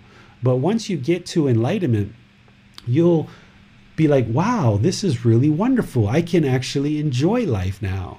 So if you convince yourself that you're enlightened, even if you know you are, because all the discontentedness has been eliminated, then there's danger in that. So just never convince the mind that it's actually enlightened, and just keep pursuing more and more wisdom. We have a question from IA on YouTube. My laptop broke and I lost some of the work. What was I craving? So you had a certain longing and strong eagerness for the laptop to be permanent. You had worked for whatever those documents were, whatever you were working on. You were longing with a strong eagerness to get that job done, right? So this is where I say it's not about what's right or wrong, because you're trying to get your job done, and that is what a good employee would do or a good boss would do. But when the mind longs for it, and when the computer broke and you lost all that work, That's the mind wasn't expecting that impermanence. It didn't like that impermanence. So that's why we have, backup drives, right? Because the technology world knows about impermanence. And that's why we have backups and we have cloud storage, because your hard drive is not permanent. And a wise individual would have backups, because it's only a matter of time before your hard drive fails or your computer fails. It's impermanent. It will fail at some point. It's just a matter of when and how much work you lose at the time. So your mind was craving to have this permanently, and it was craving to get the job done and have a certain performance. Maybe there was even some ego involved there, where you were looking to perform well in front of your peers or your boss or somebody. Or you maybe wanted your customers, maybe you wanted a certain amount of money. You might have been craving that as well. So usually the more angered you get over a particular situation, the more cravings there are. It's usually early in practice. It's not just one. It's usually 2, 3, 4, 5, 6 things that the mind is craving. And the more fierce the anger and frustration is, the more cravings, the more intense they are. So as you start stripping these away and you start training the mind more and more, you'll get down to just kind of 1 or 2 that is causing any particular discontentedness. And then that's why you have less and less and less anger as you progress on this path. And then it becomes easier and easier to identify these attachments and let them go. And the mind becomes more and more peaceful. Michael has a 2-part question. First one is, David, didn't realize that you can also have craving for loving kindness or craving for those wholesome roots. Any input? Yeah, so some people even crave enlightenment, right? Or crave loving kindness and compassion. And as long as there's craving, desire, attachment, the mind's going to be discontent. So you can't even crave enlightenment. You can't even crave attaining results on this path. And this is why when Bassam was asking his question, it's sometimes good for the mind to just consider yourself already enlightened, and there's all this pollution in the way, and you just got to get rid of this pollution. Because as long as you crave enlightenment, or you crave loving kindness, or you crave compassion, the mind's going to be discontent, because you can't get those things permanently right now, right? So if you have this longing and strong eagerness for enlightenment, you'll never get it until you eliminate that. You've got to pursue enlightenment as a goal, as an objective, as an interest that you gradually progress towards over time. Same thing with loving kindness and compassion. This isn't about you always getting loving kindness and compassion from other people. It's about you developing your practice so that you are practicing loving kindness and compassion all the time. So you should be doing that and working more and more towards that goal. And we're going to talk about that in chapter 13 when we talk about the Brahma Viharas. We'll talk about loving kindness, compassion, sympathetic joy, and equanimity, and how to practice those things and ramp up your practice more and more so that you're practicing those things. But if your mind is craving to practice them permanently, right now you're not there yet. So you will become angered and hostile sometimes, or you will have some frustration. It's just going to happen. That's the way the mind works. Or if you're craving for other people to show you loving kindness and compassion all the time, that's craving permanence, and you're just setting yourself up to fail. So you've got to recognize that this is not going to lead to, even when you attain enlightenment, your mind is still going to be experiencing impermanence, because it's your mind in terms of its life. Your life is still going to experience impermanent. You're still going to have a flat tire. You're still going to have a scratch on your car. You're still going to have challenges in life where things are going to be happening. But the mind, through enlightenment, is going to be so wise to these natural laws of existence that when you see someone not being loving and kind and compassionate, it's not going to cause anger or frustration inside of you, because the wisdom of the enlightened mind automatically recognizes the impermanence that is happening there. Is that, okay, not everyone in the world is loving, kind, and compassionate. And also on this journey, you're not going to always be loving, kindly, compassionate yourself until you actually get to enlightenment fully and it's permanent. So don't have the expectation that just because you sat in one of these talks that you're going to instantly be able to go out, snap the fingers and practice all these teachings, because it doesn't work that way. So you've got to gradually progress pursuing goals, objectives, and interest without putting expectations on yourself that you've got to be a certain place at a certain time on this path. He also asked, so discontentedness is caused by our attachments. Does aversion count as an attachment, or is aversion a separate thing? Aversion is separate. We're going to talk about aversion when we get to chapter 8 in the book. This is the primary problem here in terms of what causes discontentedness, is craving, desire, attachment, these expectations, these wants, this clinging. But there's a second problem here that we call hatred, anger, ill will, or aversion. And then there's a third problem, which we call ignorance, delusion, or unknowing of true reality. These are called the 3 poisons, the 3 unwholesome roots, or the 3 fires.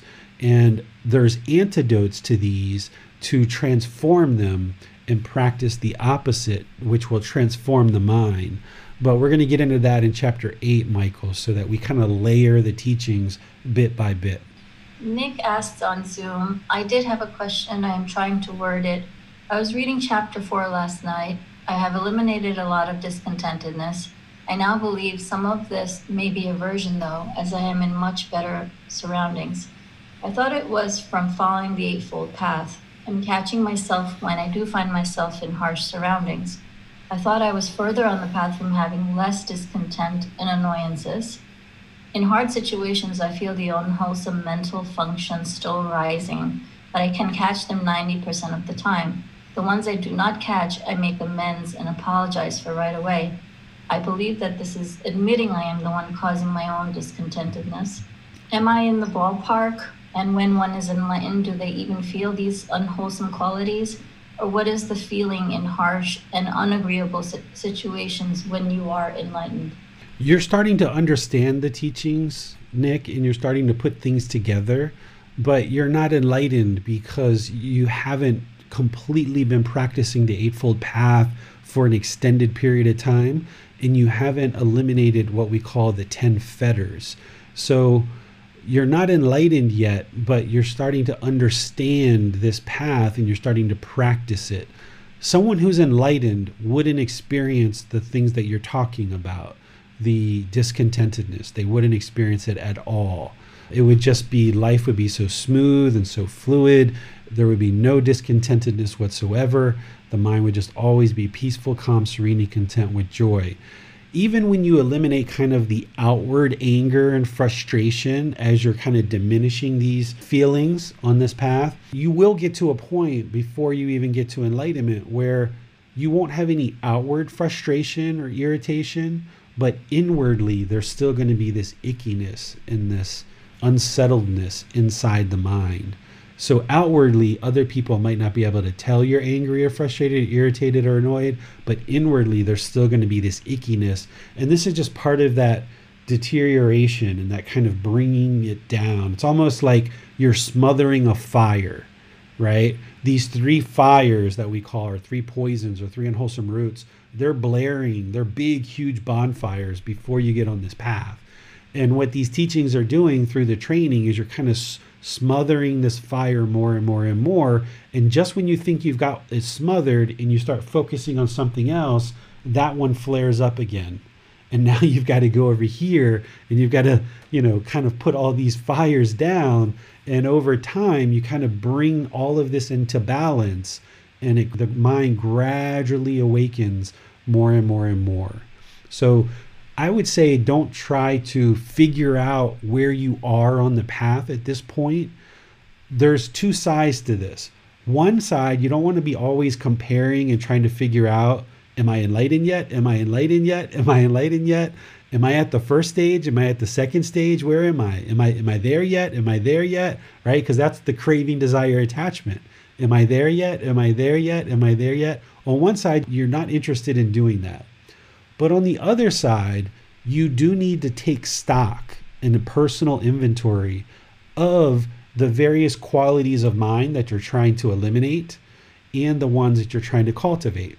So if you know that you're a fairly selfish person, for example, just out of the blue, let's just say you felt like you were a selfish person and you needed to work on generosity.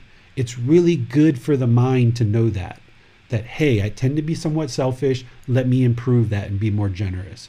Or I tend to be angry and have ill will or hatred towards people. Let me practice loving kindness more.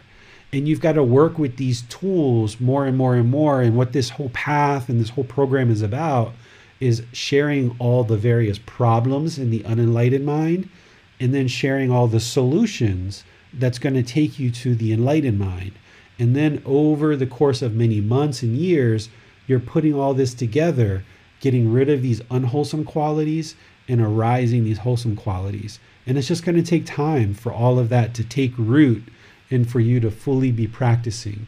But what you shared is good, that you're starting to become aware of these things and you're starting to kind of observe them and start to kind of get your mind around it. You're kind of grappling with this, right? You're getting your mind around it. Emily has a comment. I still struggle with not falling into believing I would be more content if I had a different job, lived somewhere else, had more friends, etc. Yeah, so there's two sides to this as well. On one side, you don't want to have this longing and strong eagerness to make all of these things, and I've got to have this new job in order for me to be content. I've got to have more friends in order for me to be content. I've got to have this in order to be content. That's the craving, desire, attachment. That's going to lead to discontentedness. But on another side, as you start learning these teachings and you start awakening the mind to these teachings, you might realize that some of the decisions that you've made in the past aren't decisions that you would have made now, being more awake to these teachings. You might be working at a job where the people are hostile, aggressive, disrespectful, impolite, unkind, unfriendly. Maybe there's a lot of greed there, and you didn't think about those things because your mind wasn't awake to them in the past, and you decided to get this job. But now as your mind awakens and you start realizing the kind of choices that you made in the past, and that you're surrounded by situations and people that you feel that wouldn't be the most conducive for your journey to enlightenment, you're going to have to do what we call cleaning up your gamma, or cleaning up your decisions. And this is something that everyone has to do as part of this path. So as you become more awake to these teachings and you gain more and more wisdom, what awake means is you're gaining more wisdom in these teachings. So that is what awakens the mind, is the wisdom. You might need to start implementing changes to your home life, to your job, to your relationship with your parents or your siblings, your children, your loved ones, your life partner. You might have to start making some changes, and you most likely will, because you have been making some decisions based on the unwholesome roots in the past. So now you're going to need to start making better and better decisions as your mind gradually awakens to this. So on one side, you don't want to have this longing and strong eagerness for all these things to change. But on another side, you don't want to just sit and dwell in the misery either. So you've got to find that middle where you consistently make decisions day by day to improve your life. And you do it through your knowledge and your wisdom of the Eightfold Path. So the more you awaken to these teachings, the more capable you'll be to apply good decision making with wisdom to improve the condition of your mind, which will improve the condition of your life. Ashish asks, why has nature created the mind to naturally want to hold on to things? If true contentedness lies in the mind not holding on, why haven't we evolved to a quality of mind that is not constantly grasping for permanence?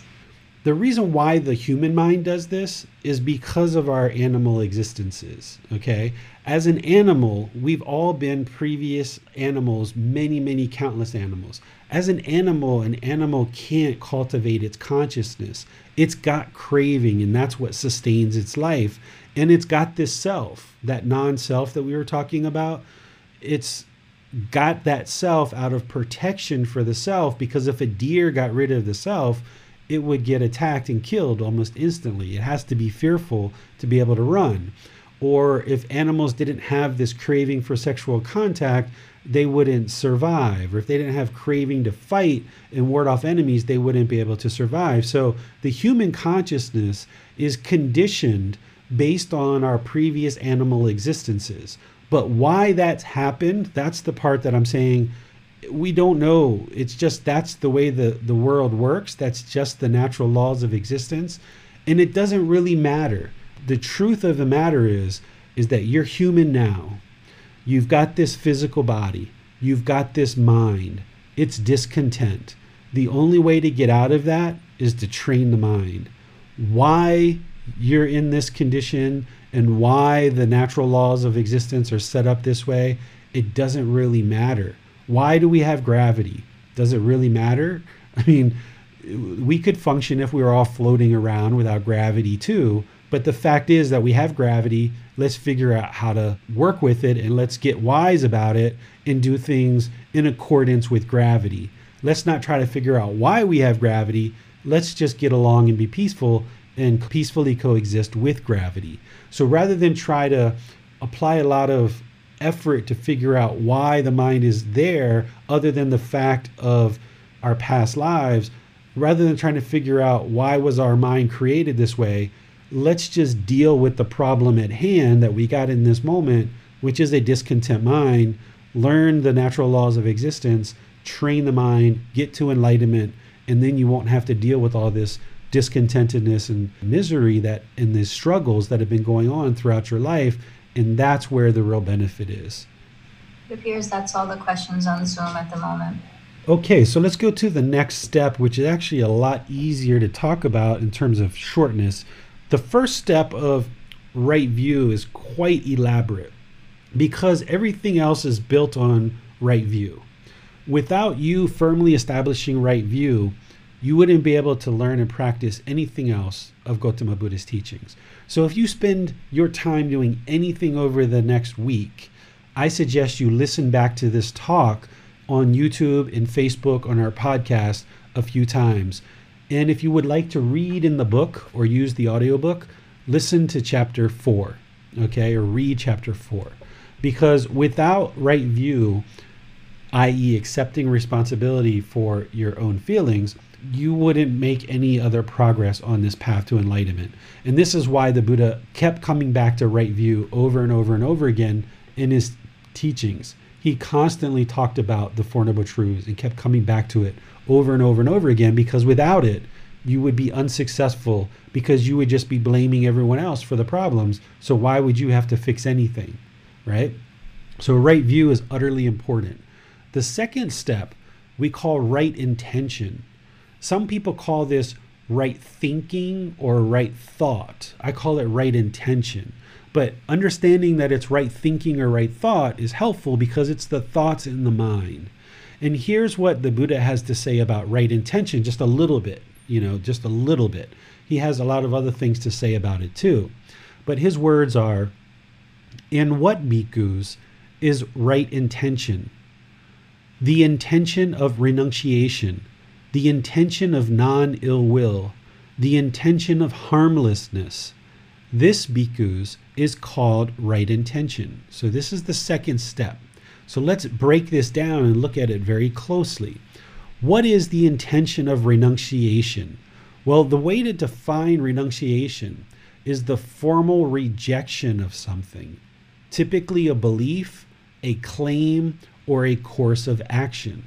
So what the Buddha is talking about here is that you reject belief, that you be willing to let go. You have to be willing to let go. If your mind wants to hold on to everything and you're not having the intention of letting go, because that's the whole problem he talks about in right view, is that the mind's holding on.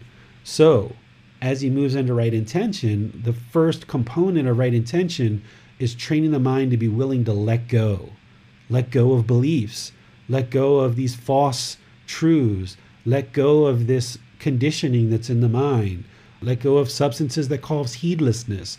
Let go of lying. Let go of sexual misconduct. Let go of stealing. There's a lot of things, and we're going to get to why we need to let go of those things and how they cause problems in our life. Not as rules, not as commandments, but how it relates to the condition of the mind. So this intention of renunciation is to have the intention of letting go. That's the first component of right intention. The second component is the intention of non-ill will. Ill will is animosity or bitterness. So you have to have the intention or the thought or the thinking, I'm not interested in having this ill will, this animosity, this bitterness, this anger, right? You need to be willing to let that go. That hatred, that anger, that frustration, that bitterness.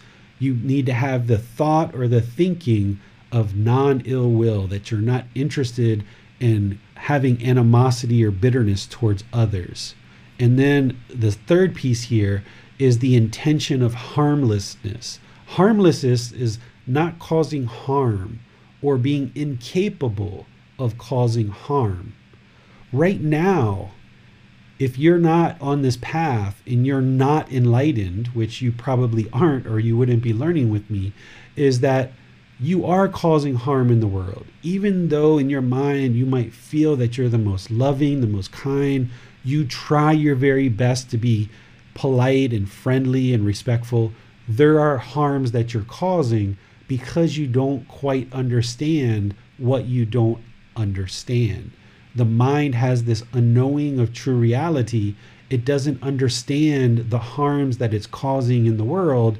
And because the mind isn't wise to this, it doesn't have the wisdom, you're causing harm and putting harm into the world. So therefore harm is coming back to you. This is the natural law of Kamma, cause and effect, action, result, essentially the results of your decisions. So this second step is establishing that you're willing to let go of things, that you're not interested in being bitter or having animosity, and you're not interested in causing harm to other beings. Because the more that you learn about the Buddha's teachings, what they all boil down to is not causing harm to others. Because if you cause harm to others, harm is going to come to you. This is the natural law of Kamma. If you talk aggressive and harsh and vindictive to people, then they're going to speak that way to you because you're doing it to them. Or if you gossip and you lie and you slander people, that's what's going to happen to you. If you go around hitting people and bullying people and fighting with people, then that's what's going to happen to you. This is a natural law, the natural law of Kamma. And we're going to go into this in a lot of detail in chapter 9 of the book. But this whole eightfold path that we're going to be covering in these teachings, the core teachings of the Buddha, are all centered around explaining the type of harms that we cause in the world. And by causing harm in the world, these harms are going to come back to us. So what the Eightfold Path is about is giving you the wisdom of how to now practice, how to apply good decision making in your daily life through your life practice so that you're no longer causing harm in the world. And by you no longer causing harm to others, over time, gradually, harm won't come back to you. And this is the gradual training and gradual progress of learning these teachings gradually, intellectually, reflecting on them and practicing them in daily life. And the more that you do that with all the people around you, more and more you will clean up all the bad decisions that you made in the past. So if you've been aggressive and hostile to your children or to your life partner or to your coworkers, okay, that's the way you were in the past. That's in the past. Now, what you're going to be learning on this Eightfold Path is how to clean up your conduct, which is next week. Today is just the wisdom. Next week is about the moral conduct, and then the mental discipline of how to control the mind, your own mind, right? So that it doesn't unravel and react with anger and hostility. But today is all about building the wisdom that the reason why things don't go well for you in your life and the reason why you're having certain challenges and complications is because you're causing harm in the world. So therefore harm is coming back to you. By you having the intention or the thought or the thinking of not being interested to harm, practicing harmlessness, by you setting that intention and then working closer and closer to that goal, you've now got the wisdom that you need to improve your moral conduct and improve your mental discipline, which are the next two classes that we're going to teach over the next 2 weeks. So let me pause here and see what questions you guys have. We have a question from Biplab. He's asking, is the pursuit of nibbana selfishness? I don't think it's selfishness at all, because you're already causing harm in the world. If you're off this path or you're not yet enlightened, you're causing harm. That's selfish, that you are not interested in improving your life, improving your mind, improving your decisions, and you're putting all this harm out in the world. By you focusing on yourself, even though we know there isn't one, but by you focusing on training this mind and you improving your practice over the course of your life, then that's the best thing you can do for yourself. It's the best thing you can do for the people around you and all of humanity, because the more you improve your mind, the less harm you're going to be putting into the world. Selfishness would be to remain complacent or to continue to cause harm in the world and not care that you're causing harm. So by focusing on your own mind, by focusing on training your mind, it's actually the best thing you can do for yourself, those close to you, and all of humanity. We have an anonymous question on Facebook. How can we stop our desire for our mind? Example, if I love something, how can I control it? How can you control the thing you love, or how can you control the mind? Because when we get in, and you can clarify that with James, and if I haven't answered your question by the end, then we can follow up with a follow-up question. But the way the unenlightened mind understands love is actually, it's not love. This is what we're going to explore in chapter 14. The unenlightened mind thinks that what love is I love you, therefore I want to be with you because you make me happy. Right? I love you. You make me happy, and I want to be with you, and I want you to be with me because you make me happy, and I love you. And as long as you meet these conditions in my ever-growing list of expectations, I will continue to love you. As soon as you stop meeting those expectations, I don't love you anymore. That's not love. That's selfish desire. That's craving, desire, attachment. That's expectations. That's I want all these things from you, and as long as you meet these criteria, I'll love you, and I'll say I love you. But when you stop meeting those criteria, I don't love you anymore. That's not love. That's actually craving, desire, attachment. So the unenlightened mind is misunderstanding what love is. It's actually mistaking craving, desire, attachment as love.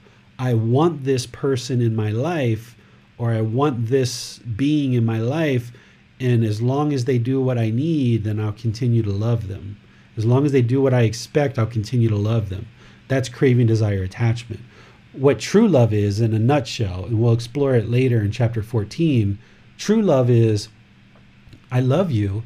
I would like to see you be peaceful. I'm here to support you and encourage you in you being peaceful. It's a whole different message than I want to be with you because you make me happy. That's very selfish, right? What you've got to transform this to is realize that that misunderstanding of love is actually causing you to smother your relationships and crush your relationships. And this is why if you have relationships that are going bad, they're going bad because you're smothering it and crushing it because you're trying to hold on to this person and you're crushing the relationship.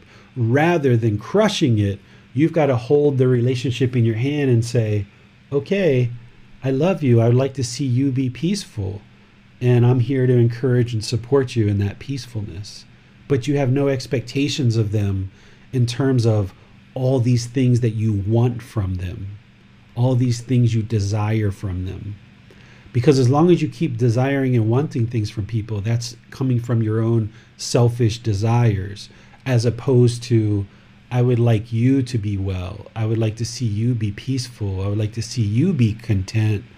And then through me supporting and encouraging you, then we're both, enjoying this life together. It's not this selfish pursuit. But we're going to go into it a lot more detail in chapter 14. We have a related set of questions from Mika. How can I train my mind gradually to love anyone unconditionally? At the moment, I need some conditions to love someone. How do I eliminate this step by step? And what is the difference between love and lust according to a Buddhist perspective?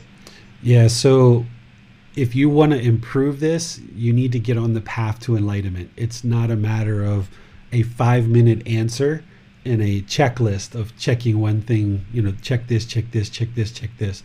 To evolve from this unenlightened mind that is misunderstanding love, that thinks that love is what it is, this selfish pursuit, this craving, desire, attachment, to transform that into what I call true love, it takes a while. It's a path. It's a life practice. And you need to fully learn and grow and train the mind in that direction. So there's no quick fixes to that. But the good news is that you've got somebody here that's willing to help you. All the resources that I have, the books, the audiobook, the podcast, the video, these classes, everything is offered openly and freely to everybody. And I share all of this with everybody. So if you are truly interested in moving from this unenlightened mind that doesn't quite understand how to practice true love to an enlightened mind practicing true love, you've got the help to do that. Because otherwise your relationships are just going to keep struggling your whole life until you figure this out. And once you figure this out and you learn how to have true love and how to practice true love, it'll be the best thing ever, because you'll no longer be crushing your relationships. And the interesting thing is that in there, every single one of you have true love. You truly love other people. But the problem is that this craving, desire, attachment is in the way. This pollution of the mind, these selfish desires are in the way, and you're making decisions based on what you think is good for the relationship. But when you really pull back the covers and you look underneath of this, there's selfish desires in there. There's these selfish craving, desire, attachments that are tainting your decisions, and it's causing complications in your life. But you truly have love for people. You're not a vindictive, horrible person, so to speak. You've got this love in there, but it's being tainted and misunderstood because of this craving, desire, attachment that's polluting the mind. So it's on this path to enlightenment, learning all the teachings and training the mind that strips away this craving, desire, attachment. And now the true love can shine through, and the person on the other side can feel it because they feel that true love. But when this craving, desire, attachment's there and you're making decisions based off of selfishness, just because you're misunderstanding love, you haven't done anything wrong. You're not a bad person. It's just your mind is unwise. You don't have the wisdom that you need to practice this true love. And when you're practicing this craving, desire, attachment that's kind of masquerading as love, the other person can feel that. And you can feel them being selfish too. And that's why there's all these complications in the relationship. But when you strip that away and now that true love comes shining through, wow, now you can have these wonderful relationships with everybody around you. And you never experience hatefulness towards anybody because you're not trying to control them and tell them to do one thing or another. You're just allowing them to be who they are as a person, and you're just there to support and encourage them. We have a question from Alan. Is karma a focal point in wisdom? The natural law of karma, or what the common people know of karma, this is kind of a more popular, it's just a different language, Sanskrit and versus Pali. But this natural law of karma, this is the only word that I really use that's still in the old language because there's no one word translation. What karma is is it's this cause and effect, or action and result. Essentially the result of our decisions. If we kill other beings, we're going to have harm because we're harming other people. If we steal, we're causing harm to people, therefore we're going to have harm. If we have sexual misconduct, we're causing harm to people, therefore harm's going to come to us. If we're lying, harm's going to come to us because we're harming others. If we take substances that cause heedlessness, we're harming the physical body and the mind, so therefore harm is going to come to us. And we're more likely to do all these other things because our mind is clouded with this substance that causes heedlessness. So this natural law of karma is part of the entire journey with the Buddhist teachings, is understanding this natural law where you can just see it clear as day. Because gravity, you can see that, right? It's like, it's pretty clear. You can see it. And as you awaken to this wisdom of the natural law of gravity, you can see it.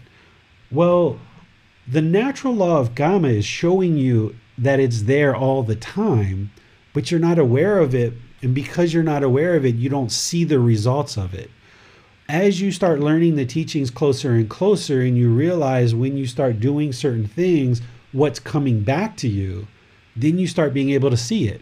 So if people are being very aggressive and hostile and vindictive and talking bad to you in your life, like your life partner, your children, your siblings, your parents, this is probably because you've been doing exactly the same thing. What you're putting out is coming back to you. And the only way to improve is for you to improve the condition of your mind, not to go around and train everyone else. So this whole path, Alan, is all about the natural law of karma, of understanding that there's this cause and effect, or action and result, this a result of your decisions. Every single decision you make has certain consequences. So all of the Buddhist teachings are kind of balanced on what we call discernment, or wise decision making. So all of these good, wholesome teachings are kind of balanced on you being able to make good decisions. This is why the Buddha never said, if this happens, do this. If this happens, do this. If this happens, do that. Because you can't get a permanent answer. If my partner cheats on me, do this. If my children do this, do that, right? Like, it's not a rules. What the Buddha is doing is awakening you gradually to the natural law of karma with this guidance. And as you learn this guidance and the natural law, then you will figure out the best decision. Because there's always 10 million right answers in any one given situation, and there's like a million wrong answers. The more wisdom you have of the natural law of karma, the wiser decisions you will make. That's discernment, wise decision making. Biplab would like to know if you have anything to say about deeply concentrating to a single object. Not right now. We can talk about that 2 weeks from now when we get to right concentration, which is the 8th step of the Eightfold Path. That'll be part of the mental discipline. Thanks, David. Those are all the questions we have from Facebook and YouTube, so we'll shift over to Manal and Zoom. So, question from Michael. David, what if you're communicating with your partner, but they are still being angry and discontented towards you? Do you stand up for yourself, not tolerate it, and walk away? Wanted to know the Buddhist perspective on standing up and not tolerating when people are starting to take advantage of you. This is a beautiful question because of us just talking about non-self. And you heard in that language, right? Like, stand up for yourself, right? That's the whole problem with the self. If the mind thinks there's a self there, which it does in the unenlightened state, then yeah, when someone's angry at you, you're going to want to stand up for yourself because of the self. You want to protect that self. If someone starts yelling and being angry at me, I'm not interested in having that conversation because nothing's getting through to that other person, right? There's occasions where if somebody's yelling now and upset with me or attacking me, I can sometimes kind of inject a little bit of wisdom. Like if it's my wife or something like that, every once in a while now she'll kind of have a little bit of aggressiveness, but not very much. And because I have compassion for her and all other beings, I'm interested where I can to kind of insert a little bit of wisdom to help them get over that. But there are some certain situations where it just doesn't even make sense to talk to the individual because nothing's getting through to them. There's no self here, so there's nothing to stand up for. But for you, if you have a self, yeah, you're going to want to stand up. You're going to want to have ego, and you're going to sit there and bicker and fight and be hostile. And the longer you're bicker and hostile and you argue, they're just going to argue back. So this never gets extinguished. If you're going to extinguish this arguing with your life partner, when they argue, if you keep arguing back, it's like a rubber ball just bouncing around in the room, and it's just going to go on and on and on for weeks and months and years. To extinguish it, if they're angry and hostile with you, if I suggest you just be quiet and say nothing or walk away. I had to do this for a good year and a half with my wife. As I was learning these teachings deeper and deeper, she would get so angry and frustrated about different things. But I knew this was my karma. This was the result of my decisions. Because in the past, when I would get upset or frustrated, that's what I did with her, is I would yell and scream at her sometimes. And even though I was practicing these teachings closer and closer and closer, I had to experience the results of my decisions in the past, which was her yelling and hollering at me. So if I were to yell and holler back and argue back, it's not solving anything. It's just that rubber ball bouncing around.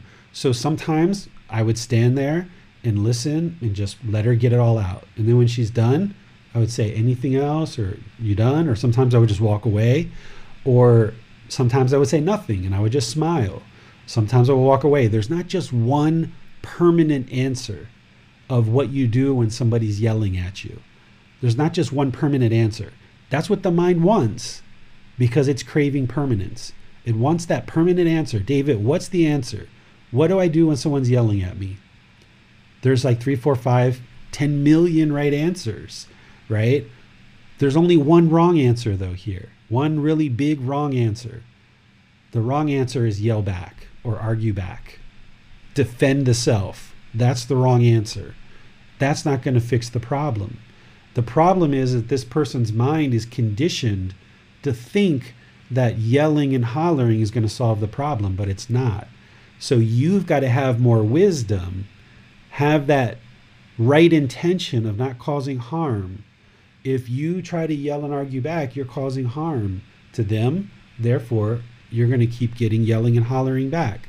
So you've got to figure out how to extinguish this and not try to change that person, but you've got to not yell back or not argue back or not defend the self because it's not going to lead to anywhere good.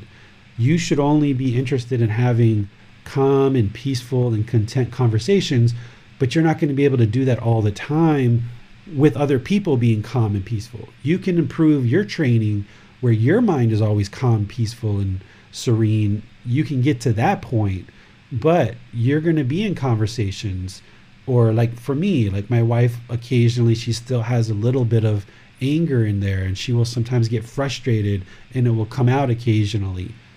But the wrong answer is for me to yell back. So I can't even remember the last time that I raised my voice back to her or yelled back at her. And because of that, because I'm no longer doing that to her, I'm no longer harming her, her yelling is going down and down and down and down, where it's almost non-existent now. Where before it was like every other day because I was doing it too. But now when I don't do it anymore, she can see it's her. She's the problem, and she sees it and she knows it and she's working on it. But as long as you're yelling back, then you're both the problem. So you've got to get to a point where you're no longer trying to defend the self, and you can just be peaceful and calm and just either walk away or be quiet or smile or what have you. All right, David, it appears that's all the questions we have for now. Okay.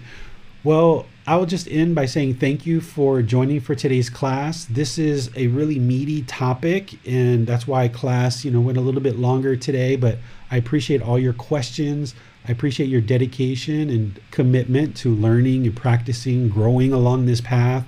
This is the reason why we are taking this slow and progressing by doing just 3 classes solely dedicated to the Eightfold Path, because normally this whole Eightfold Path I talk about in one session. But today, the next Sunday, and the next Sunday, we're going to really slow down and make sure we really soak into each individual part of the Eightfold Path. So next Sunday, we're going to be talking about right speech, right action, and right livelihood. This is the moral conduct. And we're going to be talking about the harms that we cause with our speech, our action, and our livelihoods. And by cleaning that up and no longer doing those things, then you'll see better results of what's coming back to you. So that's what we're going to be doing next Sunday. This Wednesday, we're going to be doing breathing mindfulness meditation. So you can join at 9 o'clock Thai time, either on Zoom, YouTube, or Facebook. And we're going to be doing meditation where I'm going to take some time to really teach you proper breathing mindfulness meditation and how to actually do a proper meditation session so that you can now integrate this into your life, where each day you're meditating and gradually training the mind more and more to let go of this craving, desire, attachment, and build awareness of mind.